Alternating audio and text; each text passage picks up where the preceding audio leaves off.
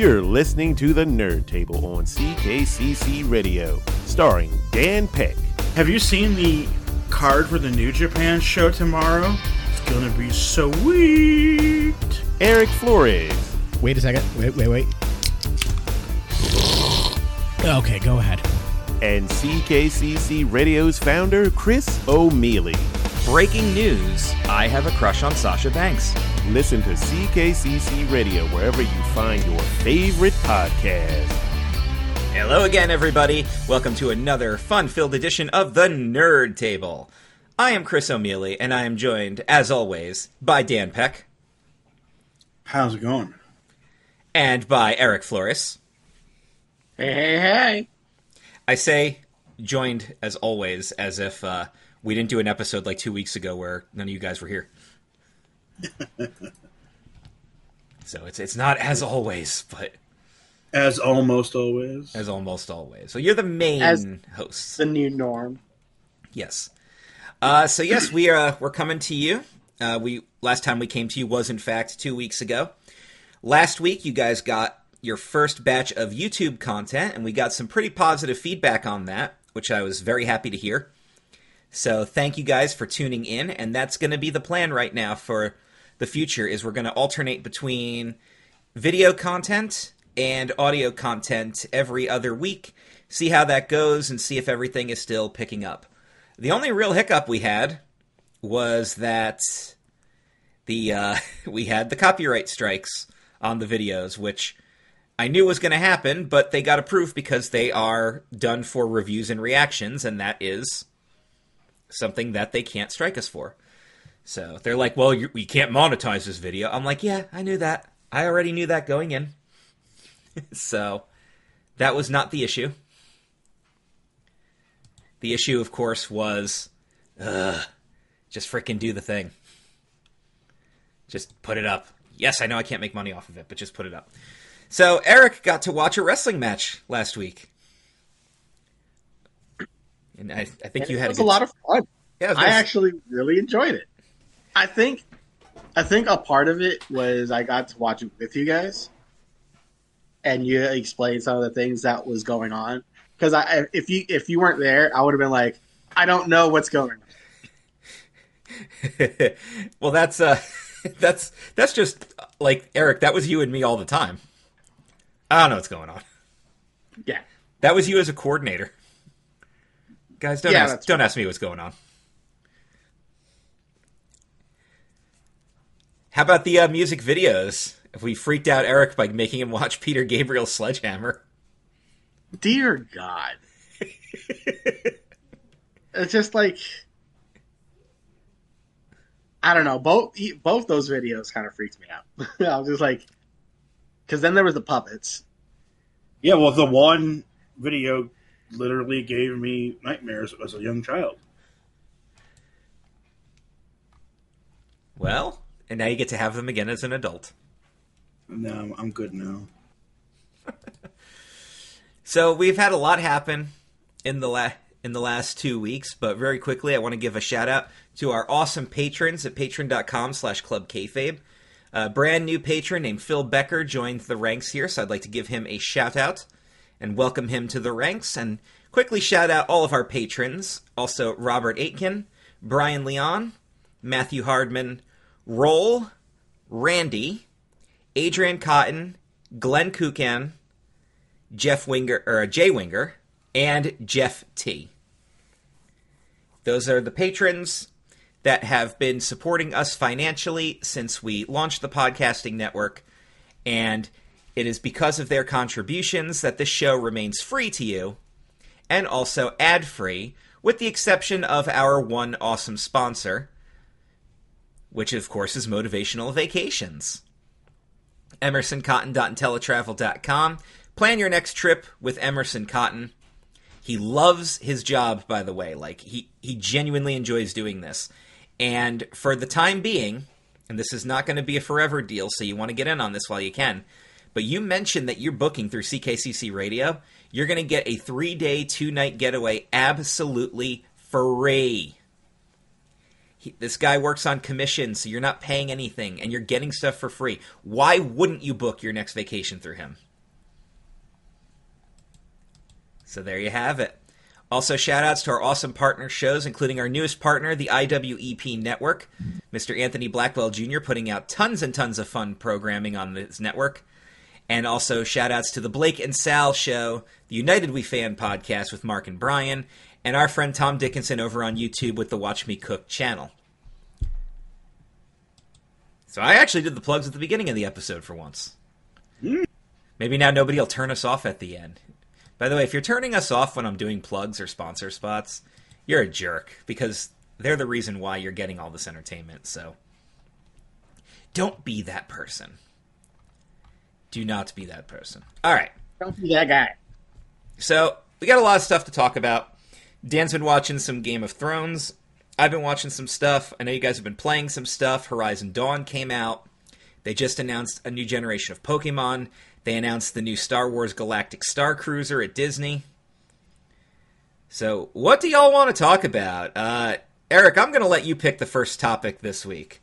What do you want to discuss? Because there's a lot going on right now. Pokemon. Let's talk about Pokemon.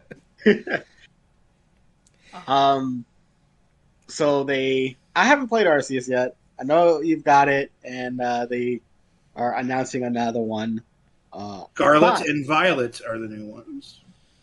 What's it called? Scarlet and Violet. Scarlet and Violet. What are your thoughts on this? Well, I was underwhelmed by Sword and Shield.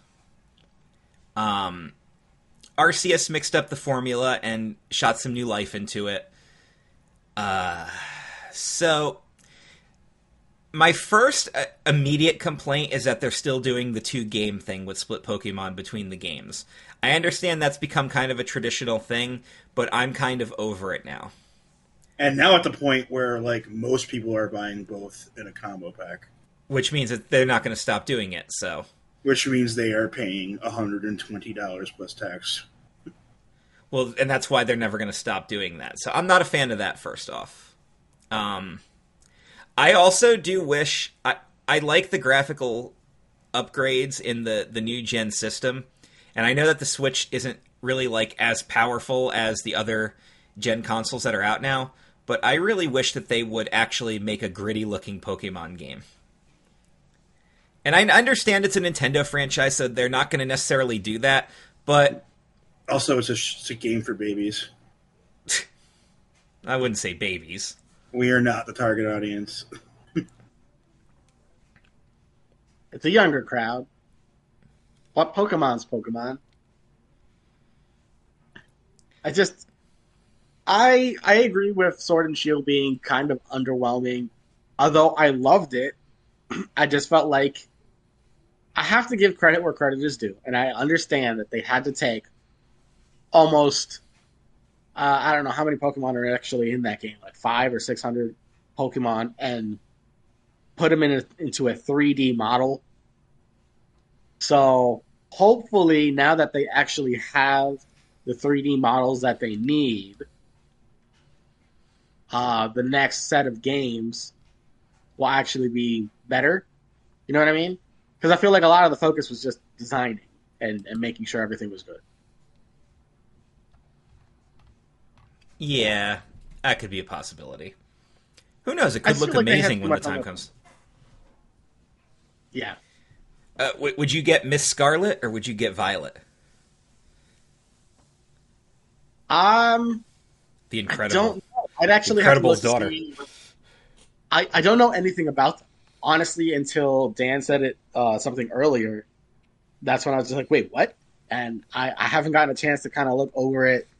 I've always been the person where if I get one, Rebecca's going to get the other, so I'm not worried about, like, version exclusives. What it comes down to me is, like, which one has a better legendary? Because we're probably not going to trade legendaries. See, I trade them and then trade them back. That's like, give it to me so I can fill up the spot, and then I'll literally give it right back to you.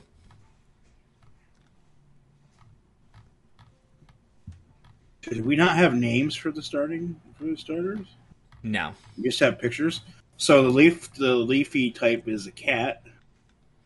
Water type is a duck with a crazy haircut hat, maybe. And the fire type is like a weird Kind of Mario villain. It's a dragon with 2 legs, but he's like so little and big, little and fat. I might have to see what they're going to grow into before I make an educated decision there. However, I'm a fire type first guy, so yeah. See, that's the also thing. has like a double stem on top of his head, like he's an apple or something. All right, so let's quickly go through the gens here. Gen 1, it was Charmander. Gen 2 was Cyndaquil. Gen 3 was Torchic, although I would have considered Mudkip. Gen 4 was the first time I didn't want the fire starter. I didn't play Gen 4, but I would have gone with Piplup because Piplup's adorable, and Chimchar didn't do it for me. Gen 5 didn't have the greatest choices. I actually didn't mind any of them, but I probably still would have went T-Pig. Actually, you know what? I did play Gen 5, and I did go T-Pig because fire. Definitely Fennekin for Gen 6, even though you do get Greninja if you stick out, what's it called? What's the first form?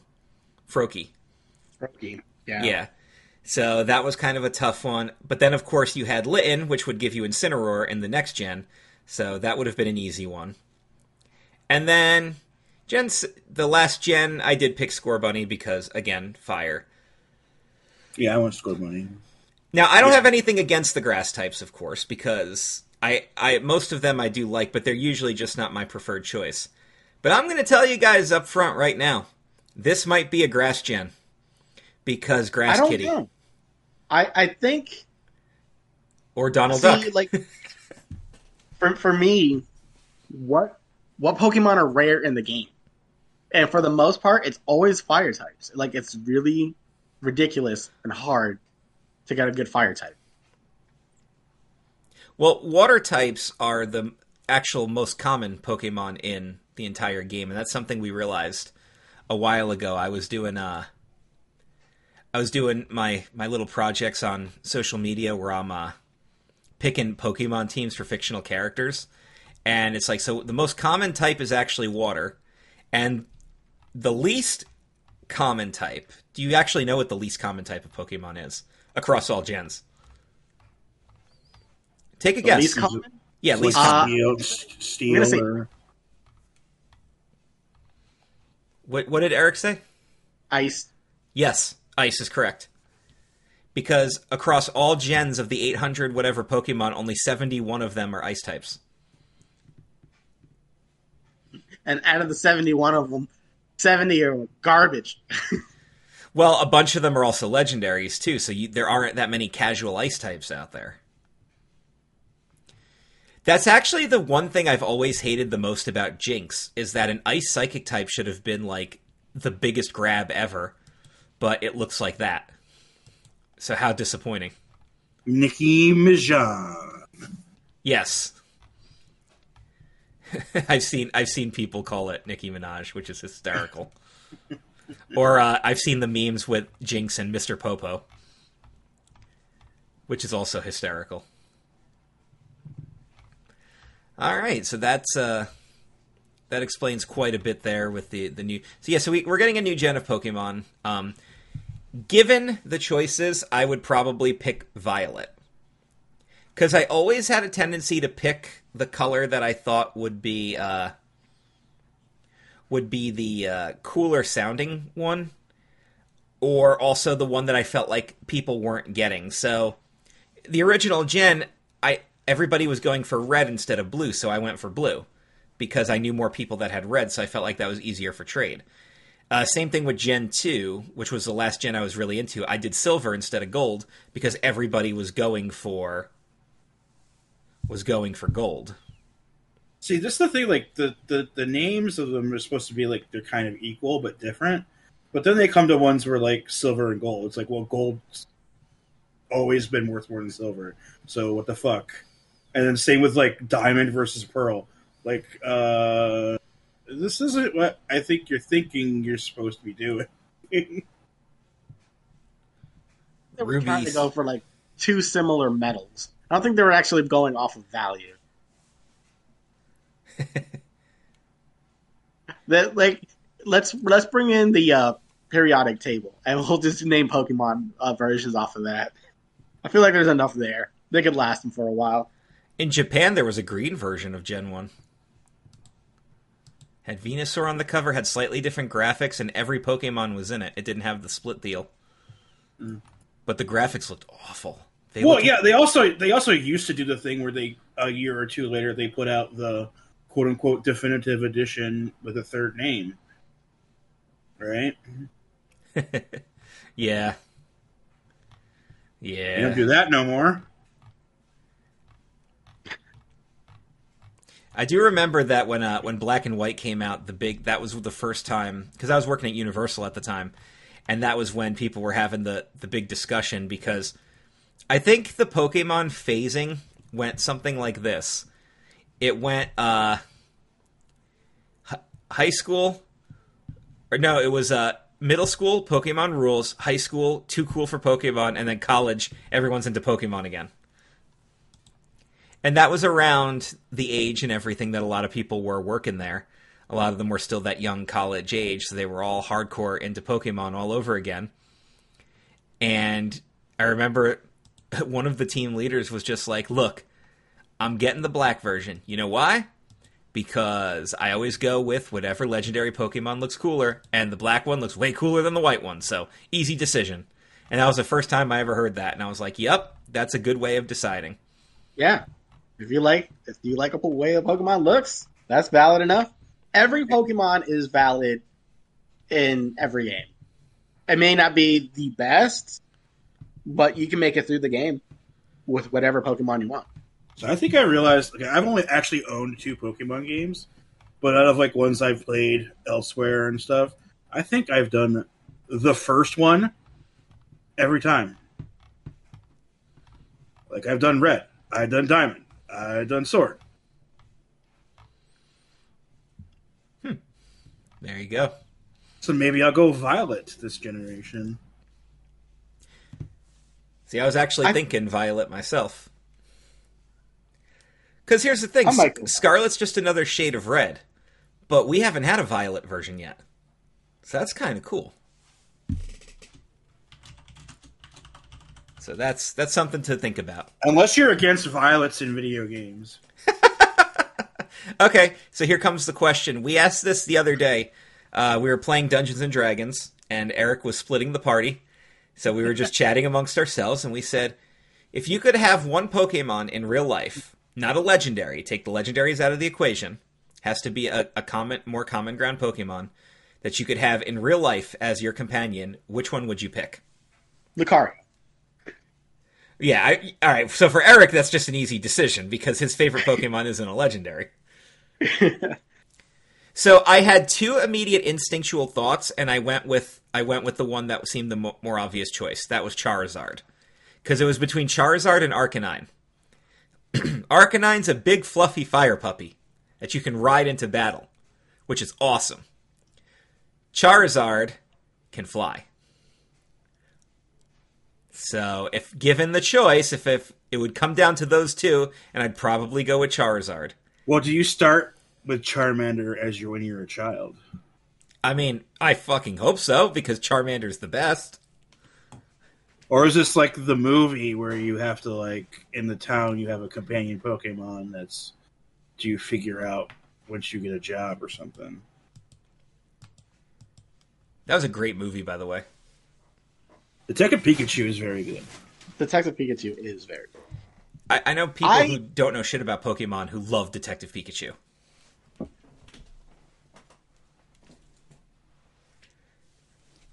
What were you going to say, sir? I was going to say, I think if I got a Riolu, right, not a Lucario, I'd still be okay with it. What if your companion Pokemon as a kid is one that requires a stone to ever evolve, and you just gotta get lucky to find one, or buy one for tons of money? You know what I would like to see in the next Pokemon game? And I know this is going to sound stupid, but like a marketplace where you could sell your items online and purchase items from other players. That doesn't sound stupid at all, actually.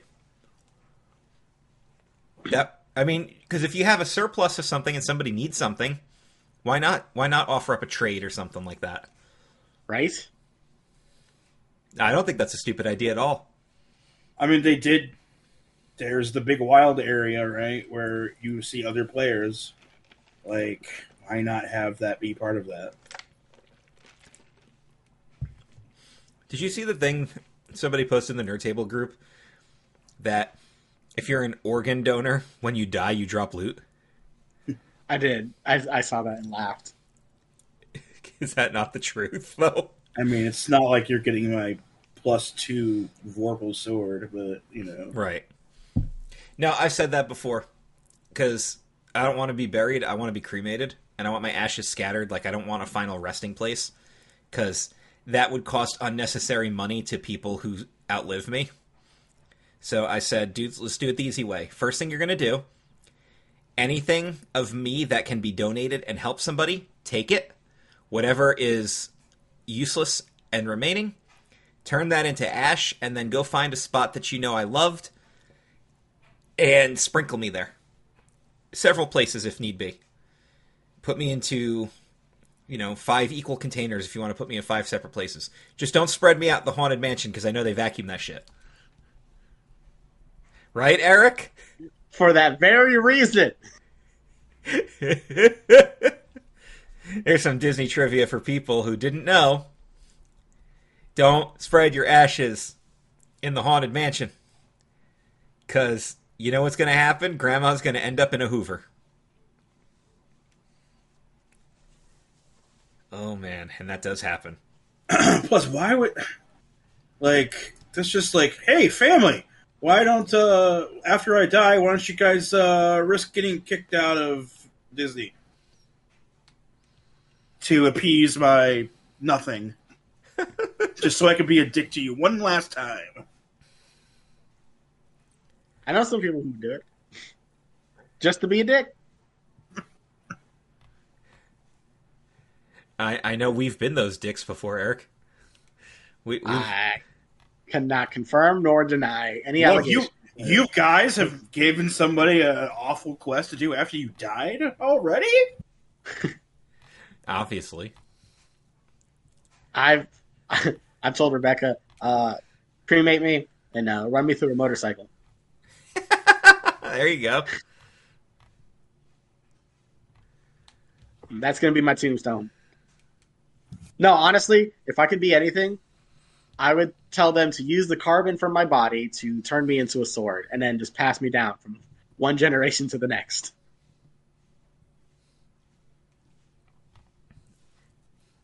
That's awesome. Be a family heirloom. I know they can, like, press you into a vinyl record nowadays, too. Now that would be Dan right there. Check out this special collector's edition of this Who record that I have. My friend's in it. Oh, cool. Really? Oh, What cool. did he play? What does he play on it? No, he's physically in the record. He is the medium of the media. You know what I would do just to fuck with somebody? I'd be like, turn me into a vinyl record, but then somewhere have like a hidden piece where it's just like a message backwards, and it's something like get out, you're not safe here, but have it backwards so when they play it, that's all they hear is my voice telling them to get out. Why? I think that'd be hysterical. I want to be spread out like Donnie, where I end up all over Your friend's face. Oh my god. Because duh, the ocean has wind coming at you. That scene's so goddamn funny. Shut the fuck up, Donnie. You're out of your element, Donnie. Am I the only one? The genius of that one where he doesn't get a strike, and then the fight happens, and he has the heart attack. Oh, Poor Donnie. poor Donnie. That's a great movie, though. If y'all don't know what we're talking about, it's called The Big Lebowski, and it's a classic. I mean, that's just your opinion, man. I fucking hate the Eagles, man. Oh, God. Anybody watched anything lately that they want to discuss, like, movie-wise? Movie-wise, no. Nobody seen Uncharted? No, I thought you guys played the games, though, right? I have not played the game. I know Dan has. I have. There's only one I haven't played, and that's the one with the one with the two Goyles. I just haven't gotten around to it. My wife saw it in the theater because she's a Tom Holland fan and wanted to see it. She gets out of work way earlier than I do, so she's just treated herself to a movie. By the time I got home, she was already back from the theater. Treat yourself. But she said she loved it. Said it was really funny and she would see it again. So, and she doesn't know anything about the games. So I'm gonna guess that it's probably, if you're looking for an adventure film, you're gonna have a good time. If you're looking for Uncharted, you might not have a good time. Yeah, that's true. But yeah, I mean that's the way it goes with some movies that are based on things, right? All right. Like, Well, I'm gonna pose a question to the two of you to discuss because you guys are bigger gamers than me. What is a gaming franchise that you think needs to have a movie made? Go. I'm just opening it up to you two right now. movie. I Movie think franchise. Okay, you go first. I need time to think. I think Zelda probably works more as a show, or they're going to be like this. Legends of Zelda is a James Bond style movie franchise where we put out a different story every 2 to 5 years in perpetuity. Metroid, I think, would work. You get your sci-fi / you get a little into the horror. I do like the Metroid. Yeah, if it was like a horror version of it, I'd be down for that.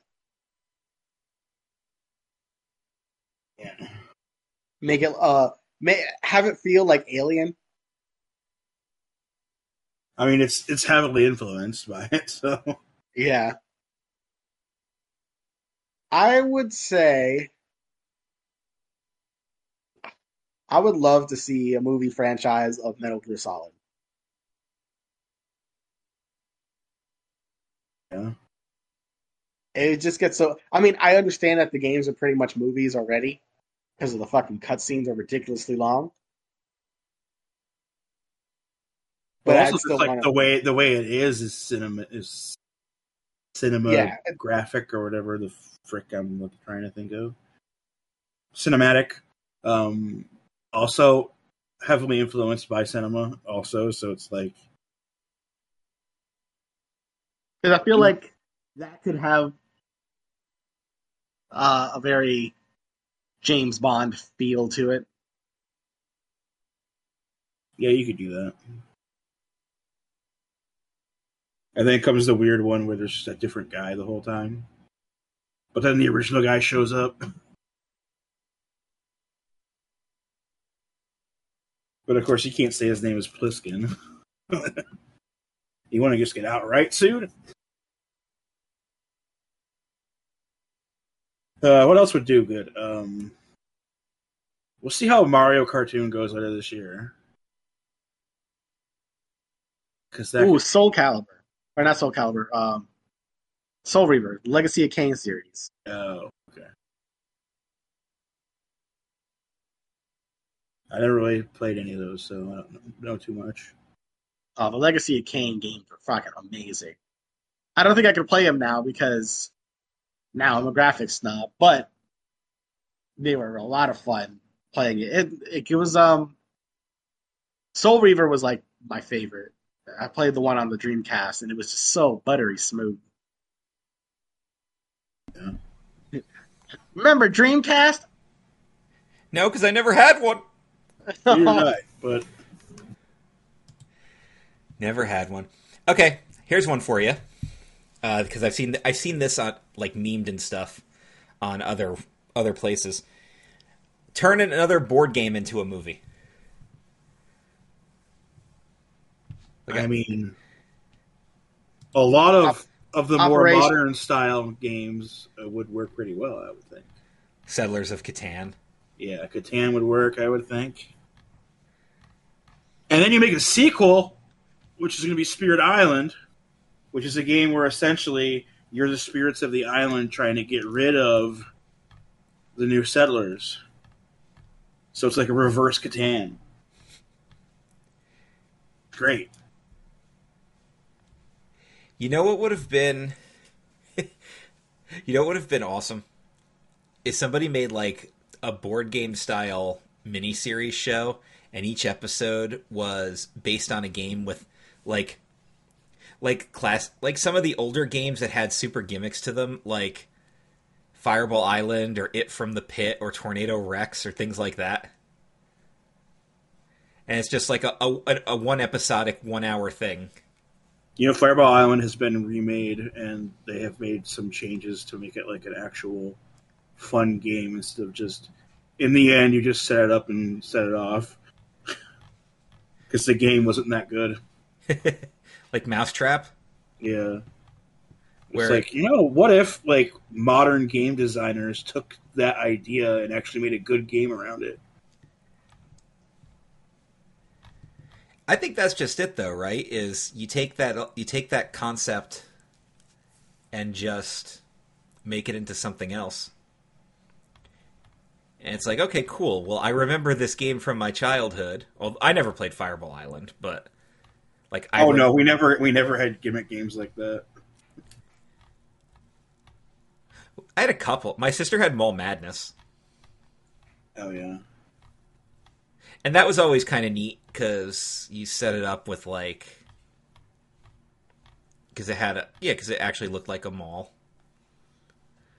I know she also had a game called Hotels, which had like 3D buildings and stuff that you would set up around. I don't remember how to actually play the game, but I remember like playing with it as a kid. Guess how many different versions of Monopoly I have? A lot.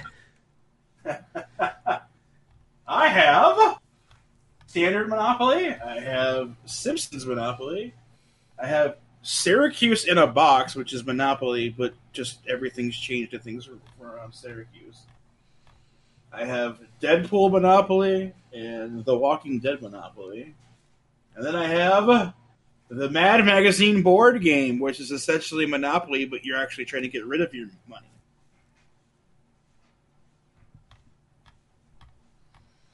Which one is that? The Mad Magazine board game. Okay. You're trying to get rid of your money. And it has this one bill in there where it's like a weird number. It's like $1,372.16 or whatever. Of course there is. Yep. And there's like one card and like one spot on the board that tells you to get that. And essentially, if you get that dollar bill, you're pretty much can't win. Well, that sucks. But all those games have weird... I wish... Like, one of those things that I always wish we actually could have done, and is obviously we don't live close enough to each other to pull it off, but I would have loved to actually make a show where we just, like, review board games. Do, like, a little thing, you kind of explain the rules of the game, and then shoot a segment of us actually playing it, but with, with actual, kind of like what we're doing now. It's a podcast, but we'd be playing a board game while we're doing it. I would have been down for that. Hell yeah. I feel like there would have been a few board games where I would have been like, this is bullshit. And then everybody's favorite part of the episode is when Eric gets mad and just flips the board. Fuck this game. That's how we end every single game. Just flip. Even if we like completely finish it and we loved it.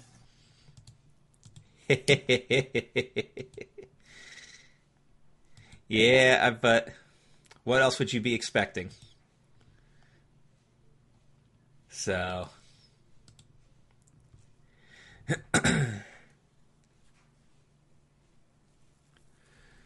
all right. So, with that said, let's move on to some other fun little topics here along the way. I know Dan has been watching Game of Thrones. Yes. And have you been liking it? I've seen all of season 6 now, so I only have the 2 shortened seasons remaining. Yes. Well, this is where things will start to go a bit downhill, but let's see what your viewpoint is, though, because I don't know. You might end up loving it. You're going to be like, "Why the hell was everybody complaining? I thought that was awesome." Yeah, I can never tell. The last 2 episodes of season 6 were fucking wild, though. Yes, they were, and that makes them awesome. So let's quickly go back to we're gonna cut back to season 5.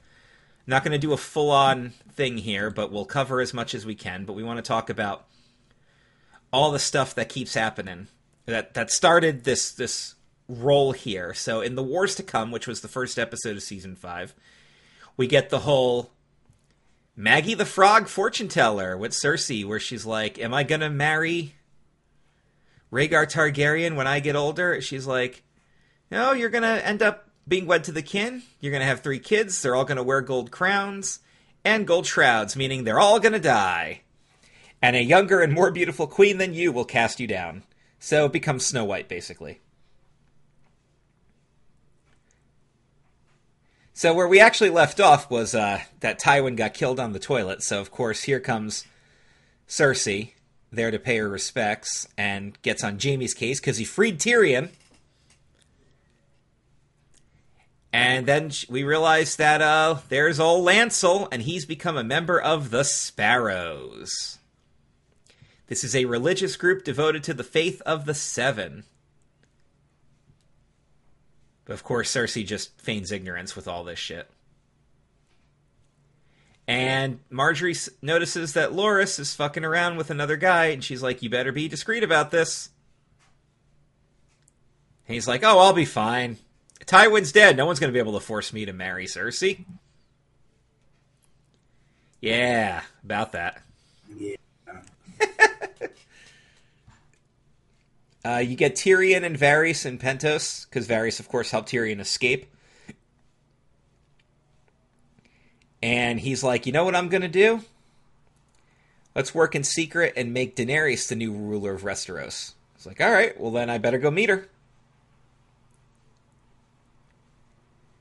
So you also got to see that a member of the Unsullied got killed by a son of the Harpy. And Dany's dragons are still locked up, and Dario no longer looks like Dario because they recast him. Completely different looking person. Yeah, I didn't even know it was supposed to be him.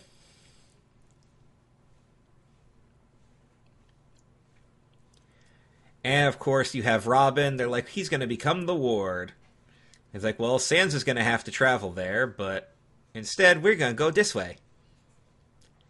And Brienne and Podrick literally go right past Sansa. Yep.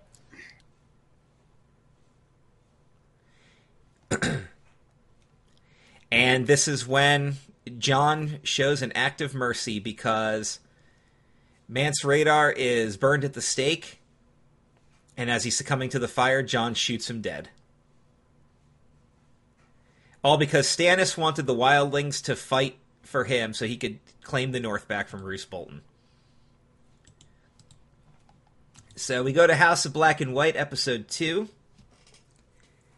This is where Arya arrives at the House of the Faceless Men. You have to become no one to get in. That's going to become a plot point for Arya's journey here. Arya's story arc was so fucking good. Yeah, it gets so good here. They could have done a spin-off on just Arya, and I would have been like, okay, let's do it.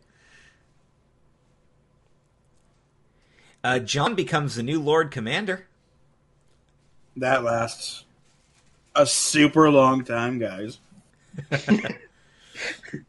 Well, Stannis promises him that he'll legitimize Jon as a Stark. Yeah, well. Jon defeats Sir Alistair. The winning vote cast by Maester Aaron. That is the cool part. It's completely tied, and he has his own vote, and he hasn't voted yet. So Brienne tries to take Sansa with her, and Littlefinger tries to capture Brienne. So we all see how that worked out. And that's when Podrick is like, well, both girls refused your protection, so you've been freed from your vow. But she's like, I still don't trust Littlefinger, so I'm going to follow them. Then, of course, we get the ominous threat. It's Myrcella's necklace in the jaws of a viper, and Cersei and Jaime realize that they're receiving a threat right now. So he's like, all right, we're going to Dorne, and we're getting our daughter back. Oh, they get her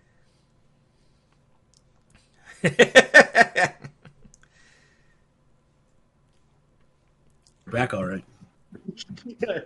My favorite is Bronn agreeing to go. He's just like, I'll go with you, but if you do, I want a bigger castle. Yeah, because the whole thing is that he's marrying the second-born daughter because the plan is that he's going to kill the firstborn daughter and the father's going to die soon anyway. So yeah, he'll have a castle. Cersei decides she's going to be the new hand until Tommen officially chooses one. So Mace Tyrell becomes Master of Coin. Master of Whispers becomes Qyburn. Don't trust that guy. And then frickin' Kevin. He's like, yeah, no, I'm going back to Casterly Rock. Frickin' Kevin. It's always Kevin's. All these damn Kevins. But Prince Doran refuses to kill Myrcella and go to war with House Lannister, even though Oberyn was killed, so Illyria Sand is not feeling that one. And, of course, we get a captured son of the Harpy.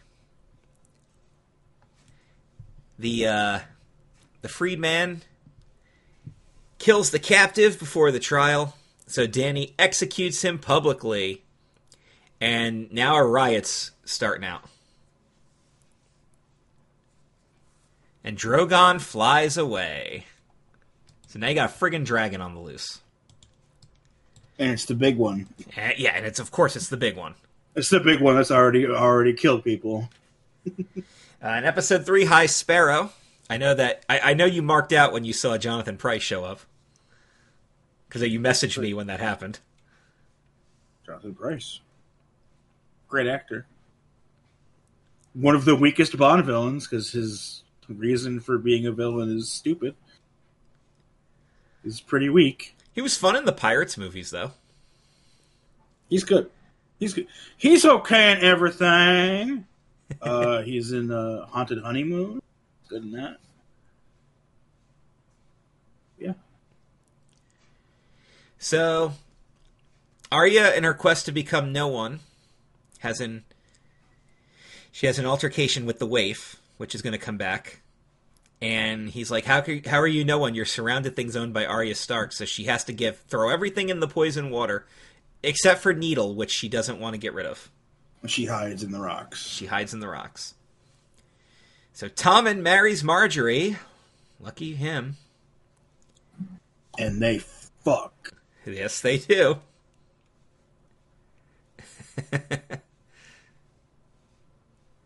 And she actually manipulates Tommen to get Cersei to come back, but Cersei refuses.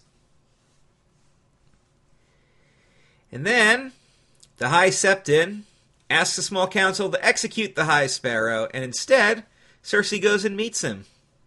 And she goes, you're going to replace the High Septon. And that's a message that she's sending out to Littlefinger. So this is, so she sees him as a way to get even with most of her enemies. This will turn out to be a grave mistake.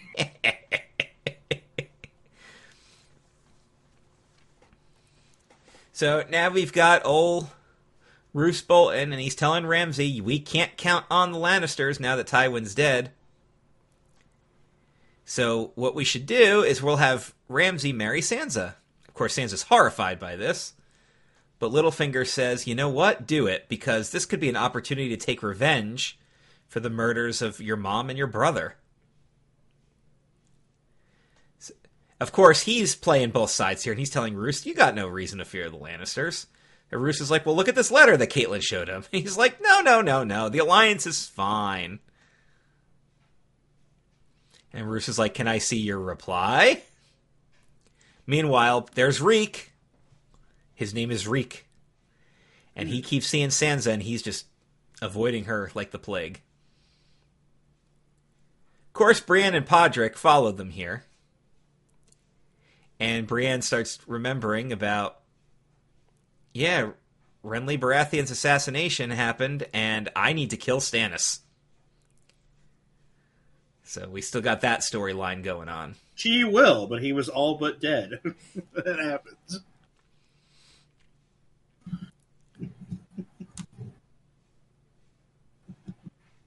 So Jon has taken over, and he's like, all right, Alliser, you're the first ranger, and Slynt, you're gonna restore Greyguard. Slynt refuses, so Jon executes him. And it's not pretty.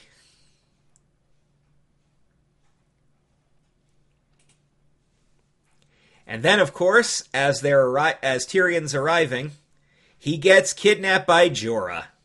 Yep. It's the funniest shit ever, because then when they finally talk, and he's like, oh, wait, I was going anyway, you idiot! Yeah. Where are you taking me? To see the Queen. Oh. Well, doesn't he initially think he means Cersei?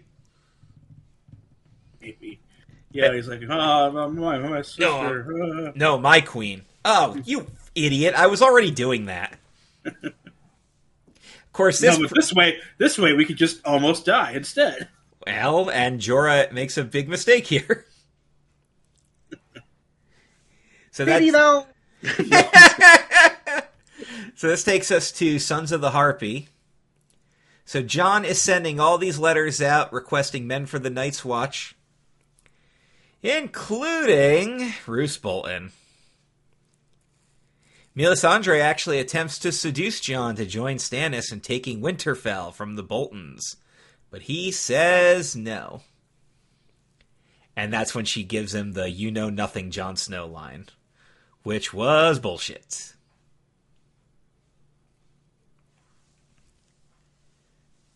Of course, you have Shireen there, and she's like, are you ashamed of my deformity from the grayscale? And he's like, no. I'm still going to cure you. Ugh. We'll get to that in a bit. Littlefinger tells Sansa, I'm leaving. Cersei wants me back. But it's okay, because Stannis is going to take over, and when he does, you're going to become Wardeness of the North. Back where in King's Landing, we have Mace Tyrell. He's telling Cersei the Iron Bank is calling in 10% of their debt, and they can only afford to pay half of that amount. So she goes, well, get over to Braavos and negotiate a deal for us. Meanwhile, here comes the High Sparrow, and he revived the Faith militant. So now the Faith has a military. And Loras is homosexual, which is illegal according to the Faith, so he gets arrested. He gets arrested for buggery. For buggery, yeah. Every time he says buggery, I'm just like laughing. Oh my god. And Marjorie's like, Tommen, get this, but we noticed that Tommen is not like Joffrey at all. He doesn't have any backbone whatsoever, and he won't interrupt the prayer. So Marjorie's going to Olenna now because, well, Tommen's useless. So Jaime tells Bronn that if he ever sees Tyrion again, he's going to kill him for killing their father. And we meet Oberyn's bastard daughters, the Sand Snakes. And they agree to join Elia in starting the war, and they do it by murdering Marcella. And she dies in her father's arms, which is kind of scary, actually. Because, like, she's making peace with everything, and she's going to go home, and then she's just poisoned. She gives her the kiss. The kiss, yes. The kiss of death. Which we learned about early in the episode because they poisoned Bronn in the fight. Yes. And Dany's going to reopen the fighting pits in Meereen. It'll unite the Masters and the Freedmen. But the Sons of the Harpy attack Grey Worm and the Unsullied. They severely wound Grey Worm and they kill Sir Barristan. Yeah. Which is going to lead to bullshit. But then we go to Dragon shows up, takes her away. Yep, we go to episode 5, Kill the Boy. This is where Jon wants Aemon to help him kill the boy and become the man. So, he frees Tormund. And he says, get the wildlings south of the wall in return for an alliance with the Night's Watch when the White Walkers arrive. And he says, well, most of the wildlings have fled for Hardhome. So if you want this to happen, you got to come yourself. And the rest of the Night's Watch is like, Jon, this is a bad idea. And he goes, nope, this is a great idea. Above the wall, on ship. Yes. Ay. Stannis is questioning Sam about the dragon glass, which can kill those White Walkers. And he goes, well, Dragonstone has large supplies of it. So, the Baratheon army begins its march on Winterfell. And Stannis insists on bringing along his daughter with him. So, back where we got Bran and Podrick. They're at an inn close to Winterfell. And they arrange for a man loyal to the Starks to deliver a message to Sansa. If she's ever in trouble, light a candle in Winterfell's broken tower. And now Sansa discovers Reek. And Ramsay forces him to apologize for murdering Bran and Rickon. Although he's aware that Theon didn't kill them. He's still playing his role. And Roose just gets freaking annoyed with this. And he's like, look, Walda and I, we're going to have a boy. And Ramsay's not happy about that at all. He's like, no, it's going to be fine. Just help me defeat Stannis and everything will be fine. We know, so back in Meereen, like you said, Grey Worm did survive. So she's like, all right, get the great families brought before me. And I'm going to order one of my dragons to burn them as an intimidation tactic. And she says, I will reopen the fighting pits and make peace with the people of Meereen, and I'm going to marry you, buddy. What's the character's name? Hizdari? I can't remember. This was 2.5 months ago for me. So. Yes. Of course, Grey Worm and Missandei kiss, but that's about all that's going to happen there. Well, tongue action is all that's going to happen there. Mouth stuff. And that's when Tyrion's like, you're taking a shortcut through Valyria? Well, crap, there's Drogon. Ah, crap, there's Stone Men. And Jorah gets grayscale. It starts here. Unbowed, unbent, unbroken is episode 6. So the waif tells Arya, if you're going to pass the game of faces, you have to be able to lie. So she plays with her, and she detects that you're lying about hatred for the Hound. Man comes in with a sick daughter to the temple so she can die in peace.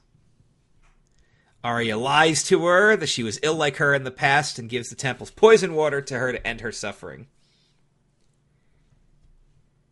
And that's when Jaqen takes Arya to the Temple of the Faceless Men. She's like, you're not yet ready to become no one, but you're ready to become someone else.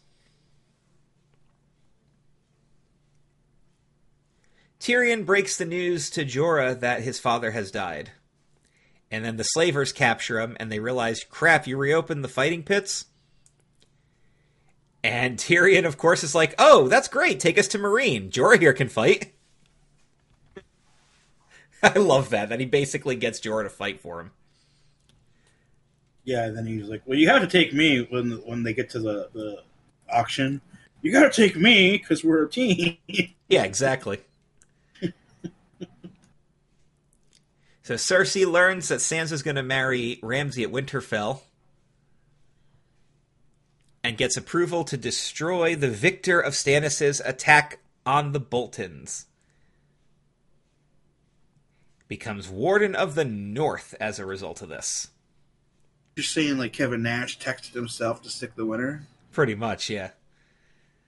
Yeah, Littlefinger knows how to play the game. He plays it better than most everybody on the show. He plays it so well, but like never really wins. He gets a minor victory here or there, but nothing major ever. Well, he's also trying to play the long game, which you're going to learn about in the next season that you're going to watch, where his long game is going to pay off for him. So, of course, the Lannister-Tyrell alliance is in peril, and Cersei's like, well, that has nothing to do with Loras' arrest, even though Olenna's telling her that. And this is when Oliver testifies against Loras. And then Marjorie also gets arrested for perjury. Loras was actually about to get off, too. Until they brought in the gay stable boy. Who was a dirty, filthy, double-timing traitor. Sand Snakes are going to abduct everybody, or they're going to abduct Marcella. Bronn and Jaime disguise themselves as guards and get to the Water Gardens, but they get a skirmish. They're arrested, including Ellaria Sand, taken into custody.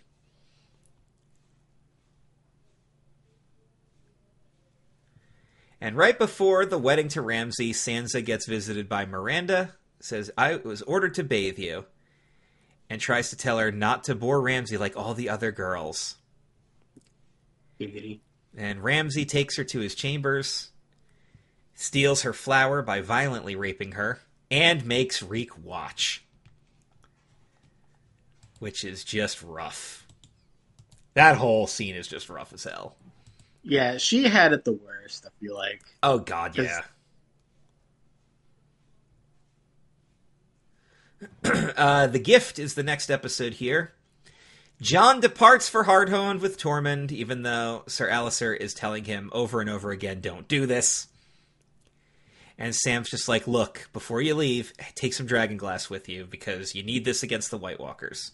See, that's the thing, like, it's been generations and generations and generations since they actually had to fight the winter of the White Walkers, that they just all believed that, oh, we just fight wildlings. That's what we're here for. Right. Fighting wildlings. It's like, no, bitch, you're there for when the White Walkers show up. Well, not to get contemporary, but isn't this exactly how history works, though? After so much time has passed, we start forgetting how it actually happened and start making the same mistakes. To the point where most of them don't even believe they existed until they fucking saw them with their own eyes. Exactly. Welcome to... Yeah, Game of Thrones is relatively intelligent. Just gonna leave it at that. Maester Aemon passes away from old age. I believe the only character in Game of Thrones to die from natural causes. Yeah, he dies thinking that baby Samwell is his little brother, the Mad King, as a child.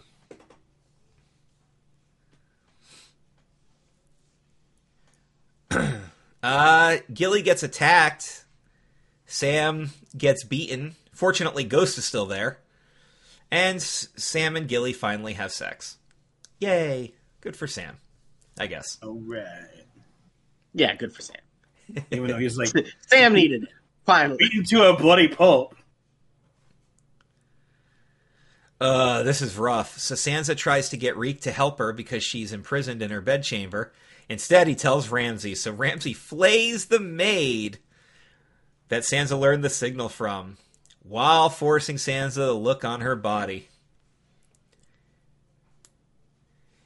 But she does learn that Jon's become Lord Commander. And we notice that Bran and Podrick are still waiting for her signal, but of course that's not happening yet. Stannis' troops get trapped in a snowstorm. And Davos is like, dude, your supplies are gone, your horses are gone, your Cells wards are gone. We need to go back to Castle Black and wait out the winter. And he goes, no, because that's going to delay me for years. So Davos takes his leave, and Melisandre goes, oh, don't worry, I've had a vision of your victory. But in order to do that, you're going to have to sacrifice your daughter. And Stannis just disgustedly walks out of there. How dare you suggest such a thing? Stannis would never sacrifice his daughter. Hold on to that thought. Until the next episode. No, Hold on to that thought. So Dany and Daario are discussing the marriage that's going to happen. And Daario's like, well, why don't you just kill all of Meereen's nobles when the fighting pits are reopened? Jorah gets sold to a slaver who's looking for fights. Tyrion shows his fighting prowess, and he convinces him, oh, buy me too. So they take him to Meereen, where they're going to fight in front of Dany, and this is when Jorah reveals that there he is. And she's like, get him out of my sight. But I've brought you a gift. And here it is.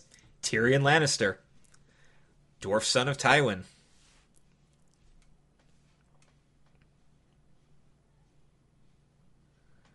So why can't you take me back to King's Landing?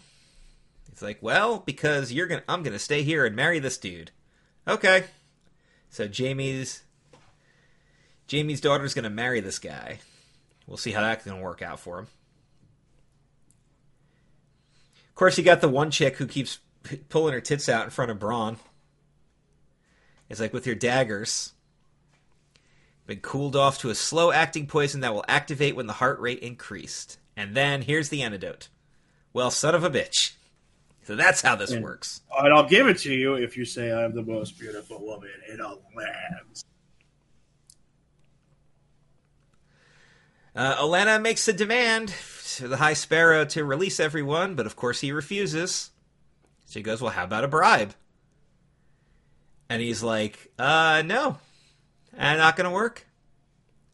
Small folk need to fear nobility. And of course she meets Littlefinger, and you're like, you're giving Cersei information about putting Loras away, and he's like, well, yeah, but I'm also doing it to put Cersei away, too. I've got a plan, damn it. Tommen is, of course, super anguished, and Cersei's like, well, I'll speak on your behalf. So she meets with Marjorie. Marjorie kicks her out. And she meets with the High Sparrow, and that's when Lancel reveals her sins, and Cersei gets imprisoned. There's your plot twist for that episode. Did you see that one coming? Yeah. Maybe. All right. Next episode is Hardhome. Hardhome is one of the closest things we're going to get to a horror movie in Game of Thrones. So let's get the other stuff out of the way first. Arya becomes an oyster seller and goes to assassinate a thin man. Tyrion convinces Dany to allow him... he basically says, I'll be your advisor, spare Jorah's life, but Jorah gets exiled again. And he's like, well, you're not going to be able to take the Iron Throne without a Westerosi house, having your back or everything. And she's like, well, the rise and fall of the great houses are spokes on a wheel, and I'm going to break that wheel. Cersei refuses to confess to her crimes, so Qyburn visits her. He's like, well, you're being charged for incest and for Robert's murder. And now Kevin's going to be the hand. But the work will continue. Reek tells Sansa she can't escape, but also admits to her that he didn't actually kill her brothers. He killed 2 farm boys and burned them so they wouldn't know it was the Stark boys. Roose and Ramsay are planning for the battle. And he's like, give me 20 men, I'm taking the fight to Stannis. At the wall, you have Ollie, the little boy that Jon rescued. He's expressing misgivings about Jon's alliance with the wildlings. And Sam says sometimes the alliance is necessary to defeat the White Walkers, but Ollie doesn't want to hear that. But he had his entire village killed by them. So Yes, so of course he doesn't want to hear that. Hardhome is where things go down, though. So they meet with the Lord of Bones. They have a tense standoff. Tormund kills him. And he summons the elders. And Jon's like, look, here's the deal. You defend us. You help us defend against the White Walkers. And you basically get refuge south of the wall. Mm-hmm. And they eventually all decide, okay, we're going to do this, but it's a little late. It's a little late because a bunch of Wrights attack the town. It starts off with them all attacking like up from the hill. There's all the chaos. And they shut the gate and it just gets eerily quiet. Down, just jump from the top of the hill. Yeah. And just land on the ground. And like, no, remember we were told like in season 1 the only way to defeat the undead of them is to burn them. So yeah, they all get up. But we do see Jon actually kill one. Yes. So again, one of those things about this kind of fantasy show where you learn, well, there's only one way to kill them with this particular kind of weapon, and then you learn, oh wait, but there's another kind of weapon too. Yeah, it's what are the 3 things? It's dragon glass, Valyrian steel, and fire. And fire. So it's kind of like Harry Potter when it was like, oh, you can only defeat them with the sword, or basilisk venom is potent enough too. Right. You have to beat it. You have to kill it beyond magical repair was how you defeated that stuff. So this whole scene is crazy because it's the Whites are attacking, and then everybody who gets killed, the freaking Night King just raises his arms and revives everybody, and they're all just watching from the boat. They're running the boats. Man, we get this new hot chick and she dies in the same episode, and it's just like, god damn it. The friggin' giant. He's the giant with them all over him? He's just ripping them off of him. Well, water can stop them, so that's something good to know. They can stop them. They just can't swim. Yeah, they can't swim, so. Oh, it's such a crazy episode. I love this episode. It's one of the best and episodes. You're just like, that should be the end of a season. There's 2 more episodes! Yeah. The Dance of Dragons. Jon and Tormund have made it back to Castle Black with the survivors. Thorne does open the gate, and Jon's like, well, the mission's a failure. He's like, but you still save thousands of wildlings. And he's like, yeah, I know that Night Watch is going to be unhappy.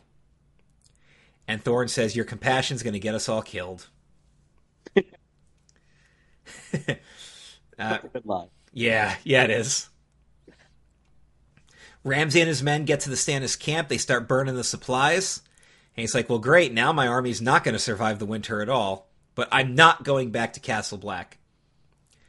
You are, Davos. Go back and get me more stuff. And as soon as Davos leaves... Kill the girl!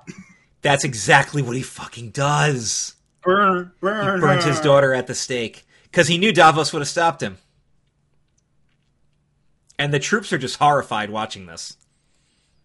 Yes, this is what makes him lose now. Yeah. Because next morning, half the men have left overnight. Yep. He already was outnumbered. Now he's severely outnumbered. So they're asking Jaime, why are you in Dorne? He goes, I'm here to take my daughter. And that's when he realizes that Ilaria Sand was behind the threat, so I will tell you what I'm going to do. Give me, or put Tristan on the small council, and I'll free you guys. Of course, he privately confronts Ilaria, and she's like, nope, I'm loyal with the Sand Snakes. And it's nobody's fault that Marcella was killed, but of course that's going to come back and bite him in the ass. Oh god, and then Arya is going after the Thin Man. Mm-hmm. I forgot about And she realizes that there's people on her list that are there to go to the bank. So she tracks him to a brothel and learns he's sexually attracted to pubescent girls, which is disgusting. Although Jaqen believes her when she says that the Thin Man was not hungry and she'll try again the next day, but she's got her own agenda now.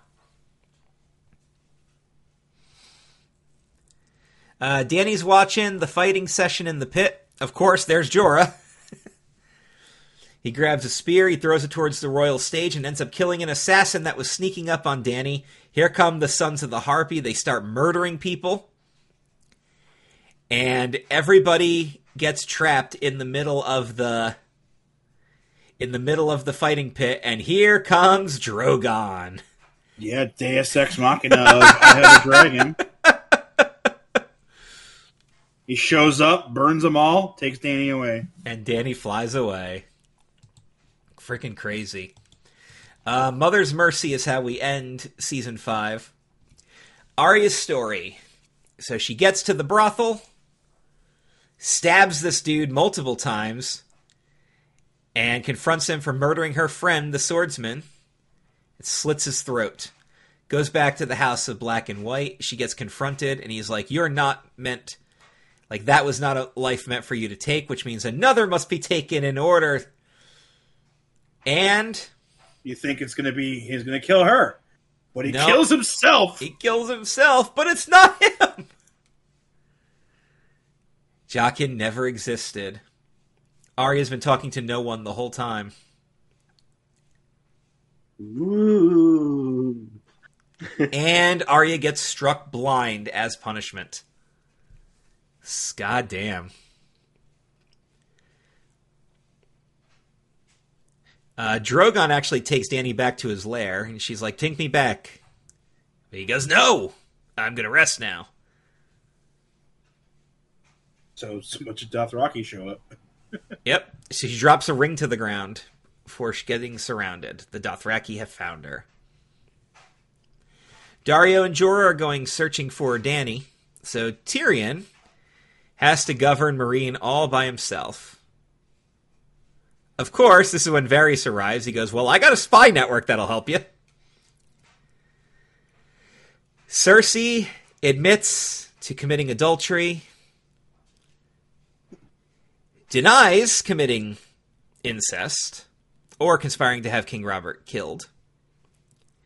And he's like, you've got to come back and undergo atonement. So they cut her hair short. They send her back on a naked walk. She gets attacked by all the people in the streets the whole time. Shame. Shame. Which, I know this has nothing to do with it. That person saying shame is the lady from Ted Lasso. Which I've never seen, but that's actually pretty cool. Yeah, we were like, we were watching the show and we saw a name pop up. And we're like, we've seen that name before, but where? And we had to research it. We found out that, yeah, it's the Shame Lady. And I was like, Jesus! Good. Total transformation. Yeah, sounds about right.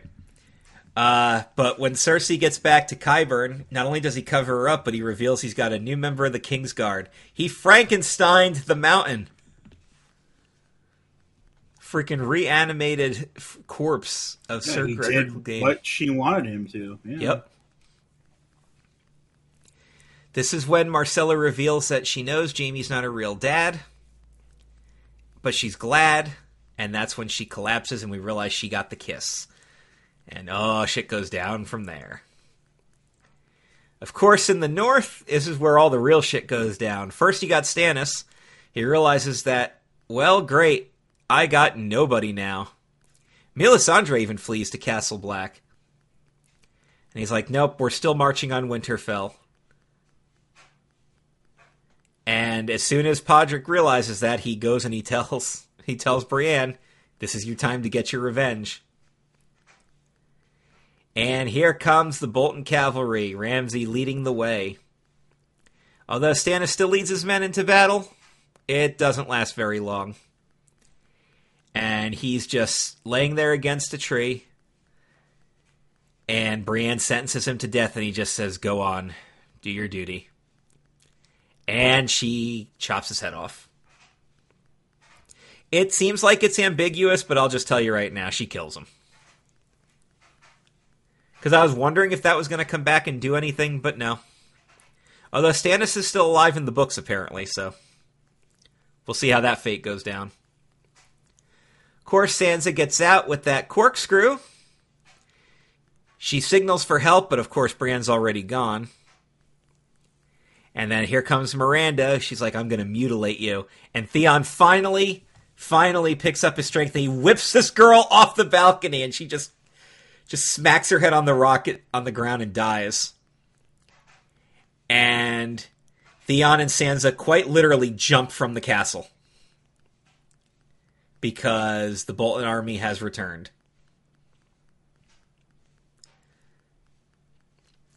Here's how things end at the Wall. Sam and Gilly are sent so Sam can become a maester, which is something he always wanted. Davos arrives and reminds him the wildlings will never fight for Stannis. And this is when Davos realizes what happened in his absence. Stannis has been defeated, Shireen is dead, and all that other shit. Then comes the moment. Here comes Ollie and Thorne. They're like, John, get up. Somebody's seen your Uncle Benjen, who's been missing since season 1. But when he comes outside, all he finds is a grade marker that says traitor. And they stab the fuck out of him. Each one saying, for the watch. The last one delivered by Ollie. And Jon Snow is left to die as season 5 comes to a close. So what did you think? I know it's been a while, but what did you think overall season 5? I think I see mistakes. This was a mistake-filled season. Yeah, it is. Some of which have already gotten their comeuppance. Yep. But then, of course, with Cersei does the naked walk, but she makes it bloody and beaten back into the castle, and when she gets inside the castle, she's like, now it's time for those fuckers to die. She immediately changes to, it's time. It's time. It's Cersei time. It's time! For 3 rounds in the UFC. Before we move on to season 6, real quick, I just want to give a quick shout out to the other stuff happening on CKCC Radio. As we are recording this here wonderful episodic adventure, a brand new Bored to Death binge cast is being uploaded. As we speak, the Bored to Death clan is going to do a review of Peacemaker Season 1. So if you guys haven't seen Peacemaker yet, I probably wouldn't advise listening to this episode. But the Season 1 Rapcast is about to go live. In fact, by the time you're hearing this episode, it will have already been live. But I literally just hit the publish button right now as we did that. And Monday morning at 9 a.m., the A Show returns. Andy Peck will be the guest. They're going to do 2001 WCW roster. Andy Peck from Feet First Productions will be the only 4 months of it. Yes. So. Well, it's a what-if scenario. What if Eric Bischoff buys WCW in 2001? And they make a roster out of it. So He almost did, but they told him, well, you won't get any of the TV stuff. And he's like, well, then that's fucking useless. All right, I want to quickly break up the Game of Thrones talk with a wrestling update. Dan, what do you think of Vince McMahon potentially wrestling at WrestleMania this year? Not good. But Vince McMahon is going to be on the Pat McAfee show this Thursday. So that will actually be good. That will be good. Also, a cool wrestling thing that happened this week. Independent wrestler Kayla Sparks pulled a Rick Rude and was on SmackDown and Rampage on the same night. Well, that's pretty cool. How'd she pull that off? Well, Rampage is filmed on Wednesday. So she wrestled in a match. Oh, and SmackDown's live, right? And SmackDown's live, and she was on the Los Lotharios kiss cam and got kissed on the cheek by the two of them. Aw. Ain't that cute? Well, there you have it. Oh, yeah, SmackDown was actually at Hershey. But Yes, it was. I looked just out of curiosity, but even if I wanted to go, all the tickets left were single seats, and I didn't really want to go by myself. So I was just like, it's all good. Definitely another time down the line, but wrestling shows are a ton of fun live if you've never been to one. They're Also, New Japan picking up 50th anniversary show on the 1st, and then they go right into their big tournament, the New Japan Cup. So March is going to be boss for your boy. All right. The next wrestling match we're going to review, we mentioned, was Steve Austin versus Bret Hart from WrestleMania 13. We're going to get Eric to watch that. As far as music videos go for next week's content, nobody has suggested anything yet, so Dan and I have chosen videos to review. And we'll just need Eric to pick one, and we can do 3 unless one of our patrons comes through. Dan, what video have you chosen? I chose For the Longest Time by Billy Joel. Right. The video I've chosen is Aha, Take On Me. That's a classic. So, Eric, it'll be up to you to decide if there's a video that you'd like us to watch and review. Alien Ant Farms. The real Slim movies. Shady. The real Slim Shady? Yes. Shall be done. All right, well, there's your preview for real-time reviews for next week. The music video collection and the wrestling collection. Also, I do have an idea. I want to do some real-time reviews where we review meme videos, viral videos, YouTube content, miscellany kind of stuff. Maybe we'll go back and watch some old Flash videos from back in the day. Ooh. From the early days of the interweb. I actually have a list of stuff that I want to get us to watch. So, We're also figuring out stuff for the two of them to expose me to, or for the two of us to expose Chris to. So it's not just us ganging up on Eric all the time. yes. We have to find stuff that... we have to find common ground between the other two hosts to introduce the other person to. Well, you and Eric are big into a lot of D&D stuff, Doctor Who, more gaming stuff than I am, comic books. So that's material you guys can work with. Eric and I, of course, are big on anime, which you're not as big. So that's one to work with. Probably like Disney stuff too, right? Because I feel like we would be more versed in that than Dan would, obviously. Because we did Time. You did Time. With the mouse. That's what we call it, right? We did Time. Yeah. And of course we could do some 20 pictures. I've got one planned for Eric. I've got the slideshow made. It's just got to sit down and record it. Nice.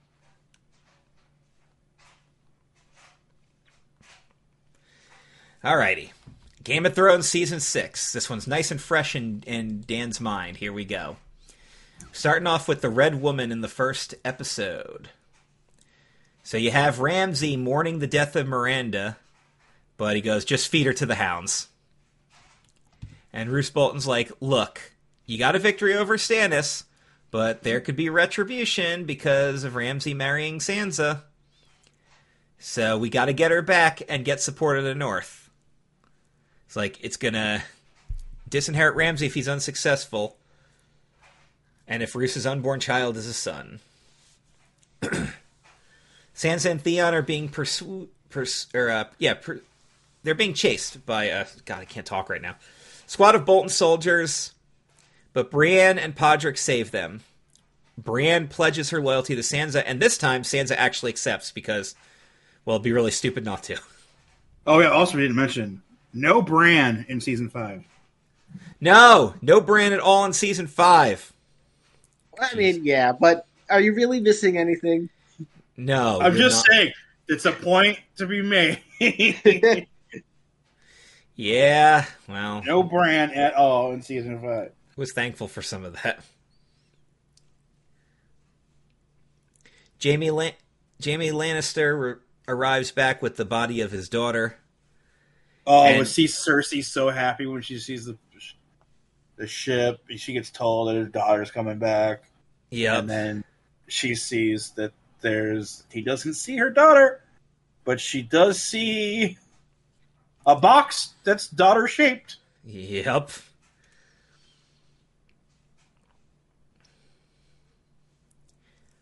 Marjorie is still a captive, but she's still not giving up any information about her brother.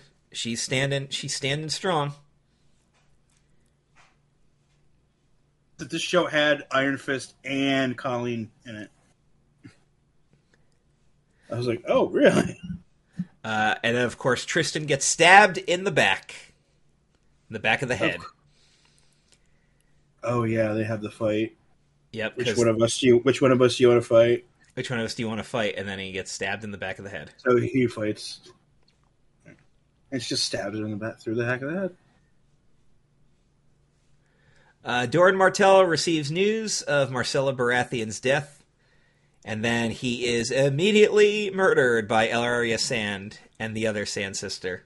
And poor guy, he's so good. Palace guards look on. And that weak men will never rule Dorne again. So Arya That's is how now... the Amazons were made.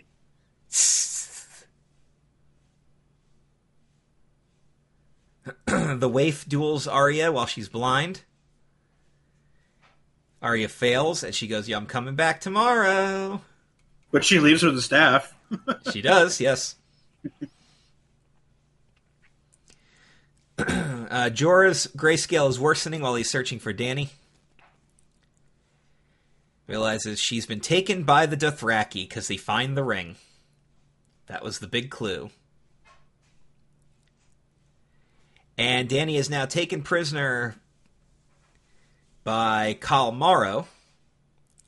And she's like, Taken to the actual, main city of Dothraki. This is where the widows live out their lives. So Tyrion and Varys are walking through the streets of Meereen, which are now deserted, and Varys says the spies are going to find the leader of the Sons of the Harpy. And that's when they realize that all the ships in Marines Harbor have been set ablaze. So now there's no way we're going to Westeros.